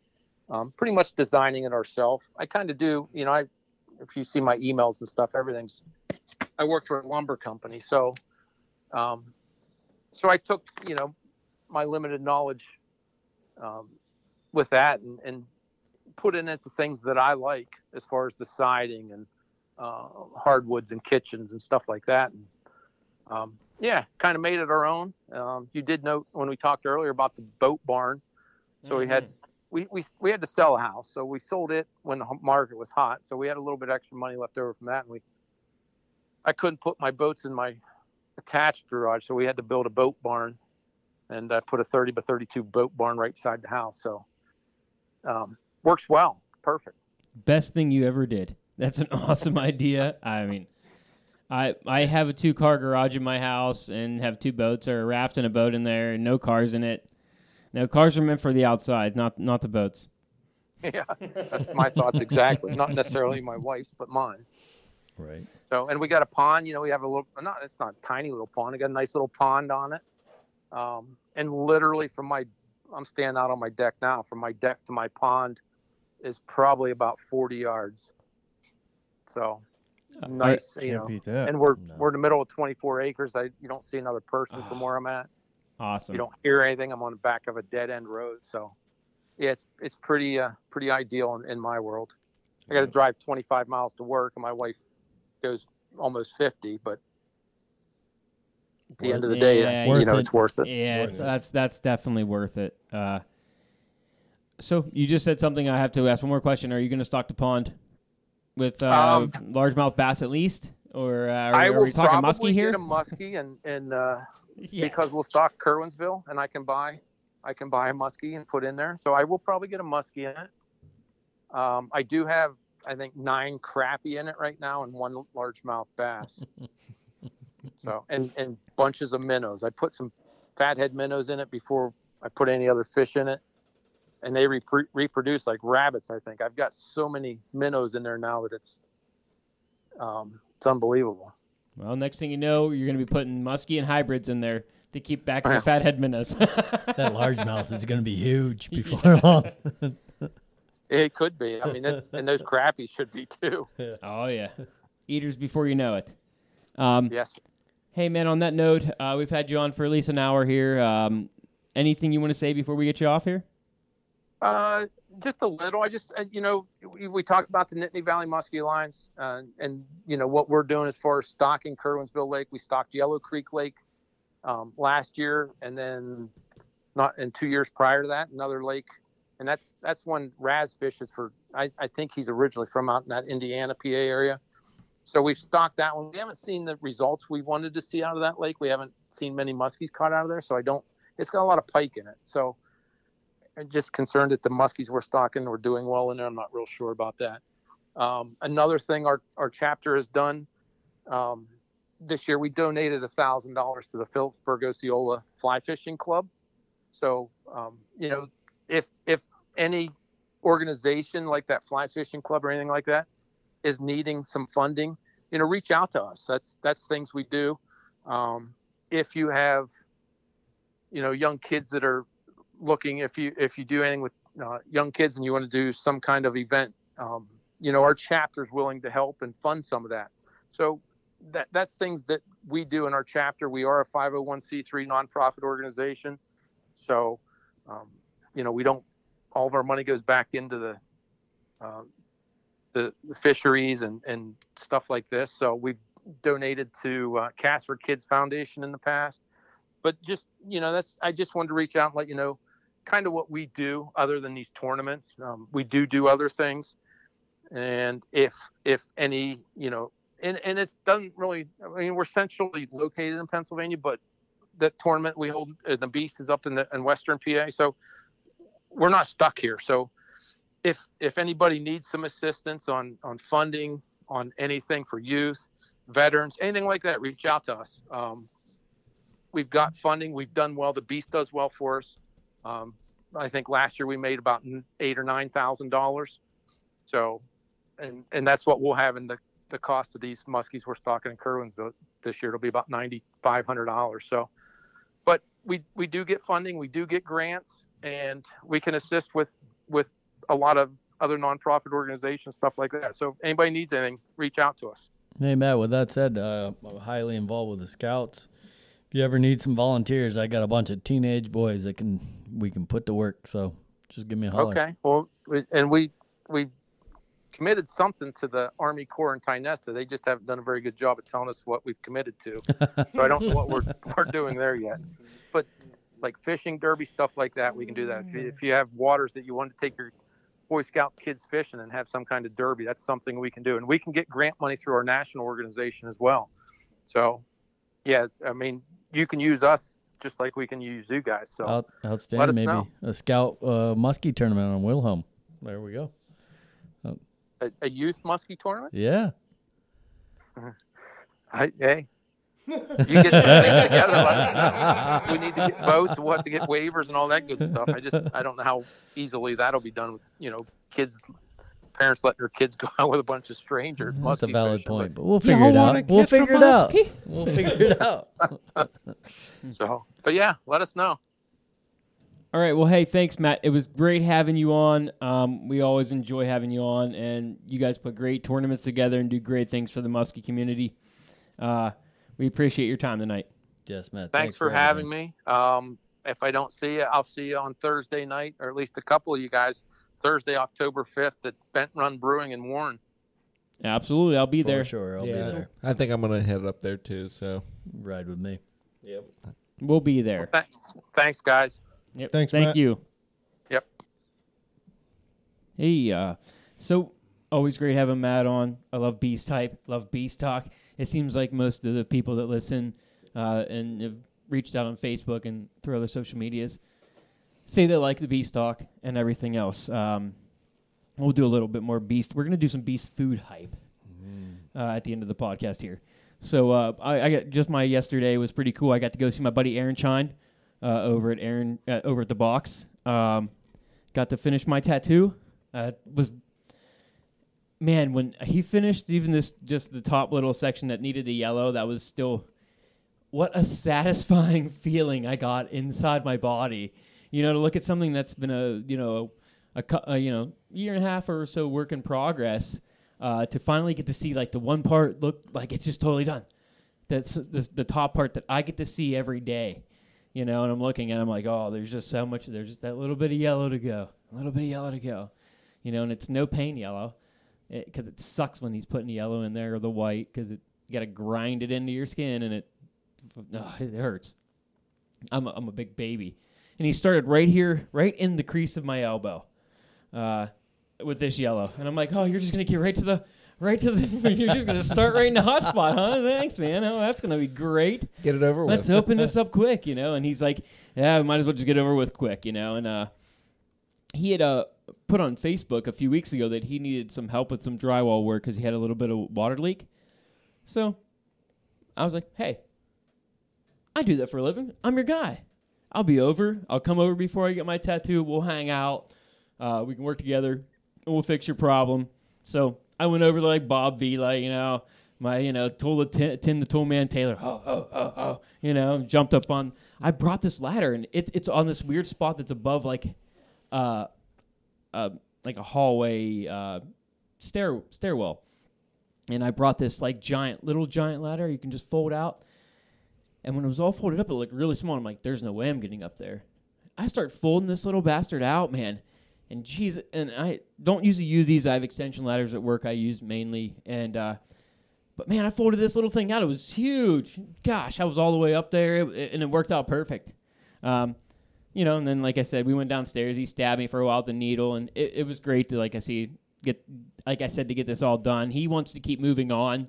We talked about it a little earlier, like to my hands and stuff. And I don't know about getting my hands tattooed. I don't know if I'm in for that whole. I don't know. I thought I was biting off a lot by just going to my wrist. It's pretty badass. It's pretty awesome. I love it. It's a cool piece of artwork. I love the color contrast of the greens into the yellows and oranges. That's something I really like and I dig and I get to look at and I like. And again, it was funny walking out of there. Older couple. I talked about it last week on the podcast or a couple weeks ago. Walking out, an older couple. Stop us. Oh, did you just get a tattoo? Because we were going out there. The Greek Fest was there. So we were going out around the back of the building and just walking out front and hanging out. And after I was done and for just a second and, again, stopping us. Look at, and he was like, well, it'd be easier if you just look at the pictures. So he showed pictures on the phone and then she could see all the color and, yeah, it's funny. Like we were talking about earlier, the stigma of tattoos is not, what it used to be. And, guys like me that have half a sleeve now, they're either baristas or they're giving you a new kitchen or, making you coffee. I mean, I think it's pretty normal and just common to have and good artwork. And Aaron has a cool atmosphere at his place. It's not what you think of when you're walking into a tattoo shop. It's not a dirty it's just not that. It used to always be dark and it's not like that. This place is cool. It's really nice, right on the main street. So I always enjoy going over there, and I'll probably be over there next weekend as well. Finishing up some work and hanging out there. And so I talked to him, and he's getting a Smithfly as well. So he's going to be guiding on that this year for Steelhead. So I talked to him about getting my dad out with him on a day. He's going to set aside for my dad and maybe myself, depending on the day. So that'd be awesome. Really cool to get out there. I like being on the creek and on the boat was pretty fun. I did it myself last year. It was fun. So I'll look forward to that. And he's really good at he's a great steelhead guide. So that's his thing. He's in tune to what's happening, and I'm looking forward to that and getting my dad out there because my dad loves steelheading. I don't like it so much anymore, and I don't usually fish the Erie steelhead trips like I used to as a kid. Yeah. It's just not my thing anymore. I saw a funny post, and I haven't got to say this yet on the podcast, but when I look for a fishing spot, I think I did say this. You don't look for a spot where a lot of fish are anymore. You look for serenity, where there's a chance of good fishing.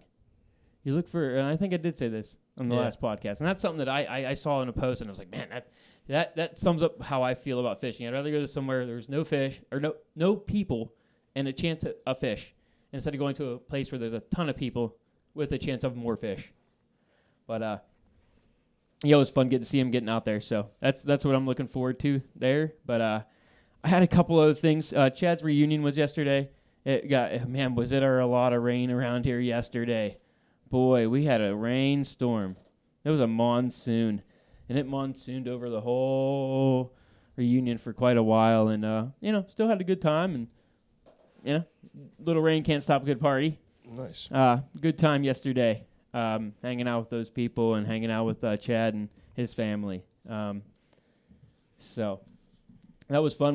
My daughter was at an awesome Girl Scout camp. She was staying in a tent, like a yurt, during all these storms and everything. And the yurts have power, but their power went out and all theirs and everything. And from the stories, the girls are pretty scared, but they have an experience, and it's the one where they do the archery, they do horseback riding, all kinds of different stuff. So she came back with lots of good stories, and seemed like it was a fun time. And her Girl Scout leader has to be a lot like you, Derek, where they do a lot of stuff. Like, I have never seen a Girl Scout troop do so much stuff and be so and involved in the community. And she's a wonderful troop leader, and it's really awesome that she gets to go do all these different things, even not around me, and at least she has some experience with it. So that's cool. I was in a similar situation, by the way, with that monsoon, laying in a tent as it pounding down, lightning and thunder at about the exact same time. I was like, well, maybe we should be getting inside somewhere. That was a good sized storm. Yeah, and they stayed in the yurt the whole time with all the lightning and thunder and everything. She toughed it out. Good for her. All them girls did. Good for her. Yeah, and I had a bunch of teenage boys running for a house, so. But those are different types of tents. Those are pretty cool tents. It's like a canvas tent. It's pretty heavy duty. It looks almost like a teepee, is what they're saying, and they have bunks in there and everything. It was, man, it seemed like a pretty cool experience. Something I never got to do as a kid. So something pretty cool, and like she's always at the archery there, and she likes that. That's awesome. And I do have a bow for where we don't shoot as much here. She probably shoots there. We should, but yeah, then I had to get you guys' opinion on this. So I had a meeting today about Disney. We're going to Disney World. I've talked to everybody about this on the podcast. But there is a guided fishing trip that's in Disney World. Like, in the park, you get on a nitro bass fishing boat. It's called the Guided Disney Bass Excursion. And you get on this nitro boat, and there's actually, and upon request, you can fly fish. Are you serious? I missed that. I'm freaking serious, dude. And it's 3 guys, 3 fishermen, anglers on a big ass nitro boat, and it's only 4 hours is $450. I was like, that's pretty cool. That's affordable. That's not that bad. Like $175 a person. It's a fish for bass? I saw that coming. I saw that coming. Hold on. You should see the size of these, like, basically farm pond bass. They're like Florida strain. Exactly. Florida strain. They're like 17 farm pounds. pond I don't care. I want to throw a big ass pellet fly. I want to throw a big ass fly out there to this unexpecting bass who probably never sees a fly rod because people aren't. No, he only sees 3 anglers every day, 4 ships a day. Maybe. For the last 365 days a year, even on Christmas. I can see fishing for big bass in a pond. Cool, you're going to Florida. Yeah, but to pay you to do it on a glitter boat? Just walk off the dock. Oh, I thought about this too, and I'm gonna packing a fly rod. I'm not packing a fly rod with myself. My in-laws are driving down. So I asked them today, I'm like, hey, I'm like packing a whole suitcase and just stick it in the back of your vehicle because you're bringing a bunch of stuff down for me. So what are you taking? 8 weight, 6 weight? Probably pen cartridges, and definitely an 8 weight. Yeah. 7 or an 8 weight. Yeah, probably 7 weight. I don't know. We'll see. So what are you gonna do? You're just gonna like walk through the front gate and be like, "What's up? I'm here for the fishing excursion." As you got a fly rod going through, the checkpoint of Disney World. Well, I guess I don't know. My second question is they have everything for you if you go on the excursion. So what's gonna happen when it's like? But I'm gonna take one for myself just because you never know if like there's canals around there that I might be able to get lucky and hit a peacock bass. You're just gonna disappear for 4 hours on your family vacation. I already talked to these people about this. Okay, we were at a meeting today, and I said, "Hey, there's like an actual like." He negotiated. You could go bass fish. I thought about. Where's Daddy at? I don't know. He's on a nitro somewhere. He's on a nitro somewhere. We're gonna be there for 5 days, bro. Okay, all right, that's 5 that's fair. days. You get 4 hours There's to yourself. Literally, it cost you $500, but hey, whatever. It's 4 hours. That might be cheaper than dinner. Dude, I've oh, been there. oh, That might be cheaper. than dude. dinner. I mean, even just you're looking at the amounts of the trip in general. Oh, I don't even make your head like. spin. Yeah, I don't even like thinking about it anymore. It's making my no. Okay, we're gonna move on to the next thing before I have a Yeah, I was gonna say. before I seize out right here and have a done heart it. attack in my seat. Jay's watching another Smith fly go floating down the floor. Oh yeah, dude, I'm talking a really, dude. It's Right. not. No, it's for real. This is just the money up front. I was like, you know what we're doing? You gotta And not tip to 'em. keep on this, but we're getting the genie passes for every day. I don't care. I'm not standing in 45-minute or 3-hour lines, 4-hour You'll lines. Still be in lines. Yeah, I understand. But I'll take a 40-minute line or a 30-minute line to a 3-hour. I've rode 3 rides today, and my day went by, and all I did was sweat and at least it's in October, which the pass should be hitting then, right? Or is it still summer down there? Nothing. I don't know. Nothing about this sounds appealing. As soon as you said I know, October, you're I right. just seen Mark's face go. Wow. Are there muskie in Florida? No. Well, the peacock sounds like fun though. Yeah. Yeah. I'm into that. Find a canal and do that. Nah, Yeah. that's cool. I'm taking, like I said, I'm gonna pack a rod, and a little bit of stuff in the back of my brother-in-law's parents' vehicle. They're driving down because they can take their time and they're gonna stop other places. We're all gonna be on a plane together. Oh, and I should have got a different plane for my brother and sister because Here's what you do. they have 3 kids and a 1-year-old that's gonna be on a plane with us, and we're gonna be the only other grown-ups with a 10-year-old who we don't have to pay attention to her. Somebody watching these other kids. It's gonna be great. Good luck. Oh. Yeah, so you go, hey, I'm skipping the 4 hours and I'm not spending $450, so that's like another $100 an hour. Give me your vehicle for 8 hours to take off and go do your research beforehand, know right where you're gonna go, and Bam. Yeah, I got to figure that out. figure where you're gonna be, look all around, find a couple places to go hit, take your vehicle, and Oh, even if I have to walk, I don't mind. All right, well, we'll move on from that. Let's do some beast-type food real quick, and then we'll get out of here. You were talking about doing, like, breakfast stuff since you're going to be up at 4:30, and don't, again, this year, stop your 16 alarm alarms.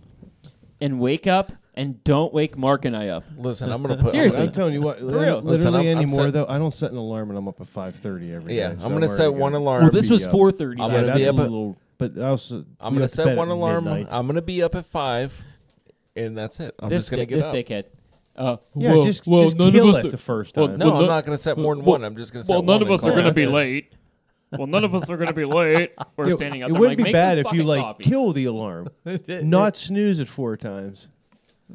Make some coffee and shut up. I'm gonna make a lot of I'm pretty breakfast. sure I was we're in- gonna get on the breakfast gig this Yeah, year. I'm doing breakfast with We them too. dude, last year we I had love so much. breakfast. We had so much for shore lunch. We had so much for food in camp. I mean, I felt like breakfast was really the only thing that, like, I feel like we could step that up a little We bit. just did sausage gravy in a Dutch oven at scout camp, and it came out delicious. You and this That might Dutch be oven, one. man. I'm telling. I love Dutch oven.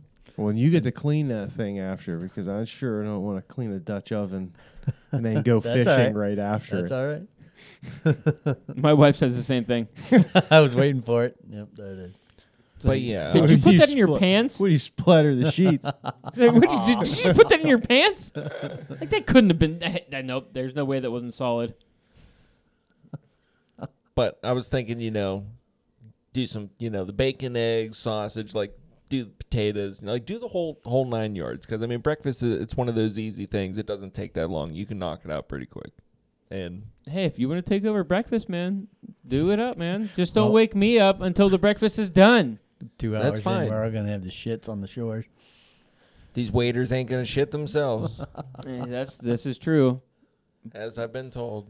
Well, yeah. Or your pants won't Monday morning.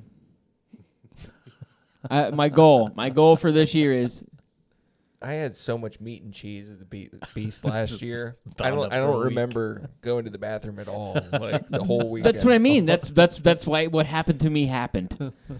There was 3 days of meat and cheese that stuffed me up until Monday morning at work after a bunch of good coffees and some ready to work. He had the Beast version of a McBrick. I sure did. It's when you eat too much McDonald's and then that shit compiles for a couple days. Yeah, not good. Not good. So we're going to do some breakfast, and everybody has been saying that the teams that are coming to stay and hang out, that have campers and can do their thing, bringing food, just like last year. And if it's the same guys from last year and the camaraderie is the same from last year, we can't ask for a better time where we stay. And it's always a good time. I love we have a close-knit bunch of friends that all kind of just, there's a good feel there. So Amen. I like it. I like it. Are we doing a pub crawl again?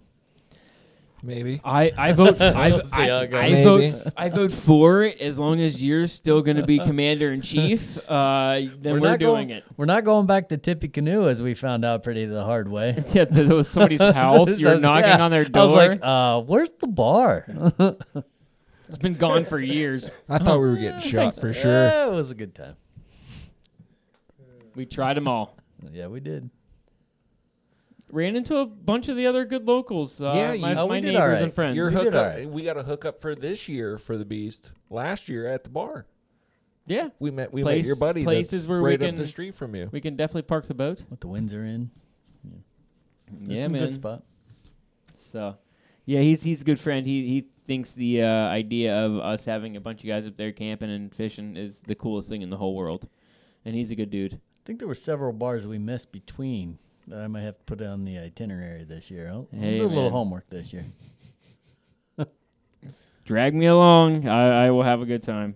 You can't beat the good time up there. True. Bam, locals are Bam, different. you'll be missed though. And, Yeah. Bam was a fun guy to have around. Oh, whenever we went to the bars afterwards, he was a fucking riot, man. yeah, he was. He truly was was. a riot. He was He meeting was all the just- locals. Oh, and yeah. All of them. How many geriatric women did he hit on? All of them. All of them. I swear, dude. If there was a 60-year-old woman at the bar, which they all were, he was hitting on every one of them. Oh, you got to love that guy. I love it. He was putting hope in their hearts, and it was just a wonderful thing to see.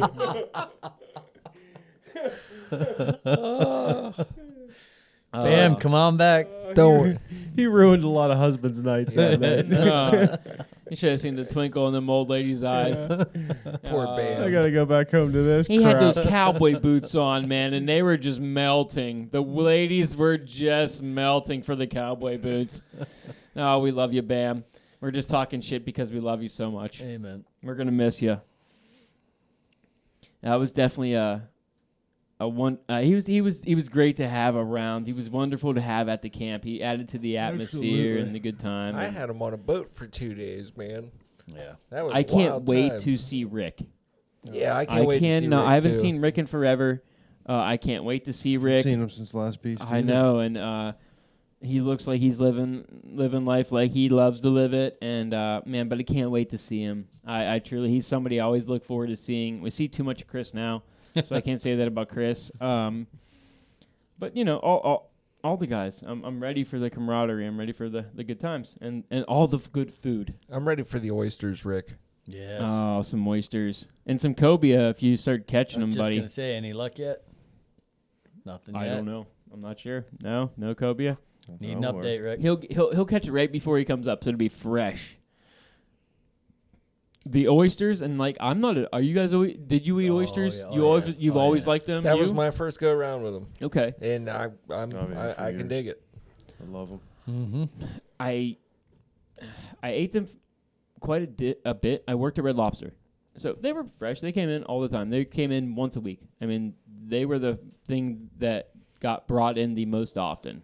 That and fresh fish. Sorry, and I tried them a bunch of different ways. Rockefeller, all kinds of different ways, and raw. And I just, man, but the ones that Rick brought up, and I don't know if it's just my palate has changed or what it is now.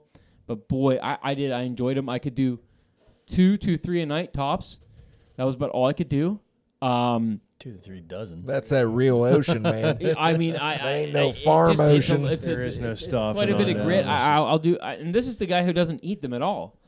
And I've done 2 or 3 a night, every night, and they're great. I'm just glad They they, are- can chuck them they are because very I suck good. At it. Yeah, I can't chuck an oyster. Oh, I to save my could- life. Freaking knife in my hand every time. Oh, I'm a good shucker of the oyster, but I just never really liked it. I don't know. But they're good, and it's good. You have a little bit of bourbon in you, and have a beer next to you, eat it, and nice salty. It goes good with a good beer. Are we bringing a grill this year? Christoph's flat top. He has your flat top still, doesn't he? You got it back? My wife cleaned it all up, took it on a camping trip. Yeah, that's right. And then she got it there in the adapter to hook up where it wasn't with it. Whoops. Yeah, I get a message. Yeah. You know where the legs and maybe the adapter is? Yeah, right here. It's clean now. Ready to go for the beast. And if you didn't get in this year, Sorry. get in next year. And I hope that my hope is they honestly open it up for these 5 teams so they get to experience it. And I don't think it'll crowd anything too much for 5 more teams. And I thought that was a good thing. Like what he said about, seeing how many more and seeing how it all rolls and just maybe adding those 5 teams in. I don't think that would be a terrible thing if they can. If they think they can hold the people there. Especially you got, reigning champ coming back. He can't get in. It would be nice to, at least that they could get their chance to repeat, which I don't think there's ever been a repeat champ. So, Nope. But hey, we'll be talking about this more often until it happens every week. And we'll be talking after it, too. You darn right we will. And just the season coming up. And but hey, on that note, Mark, we were at 220 Jeez. sponsors. Got Yeti built for the wild Cortland lines. That time, go grab some musky pike lines. Sims Fishing. Check them out, simsfishing.com. New lineups out for the fall. And we missing one A-Rex hooks. Fresh and saltwater. Check them out. Got friends of the show. We got Ryan Evans at Queen City Guiding, Michael Davis at Down to Earth Wealth Management, Thomas Shank, Chippewa River Custom Rods, our friends over at Muskie and the Nittany Valley Muskie Alliance. Who put on the Beast of the East? Who put on the Beast of the East.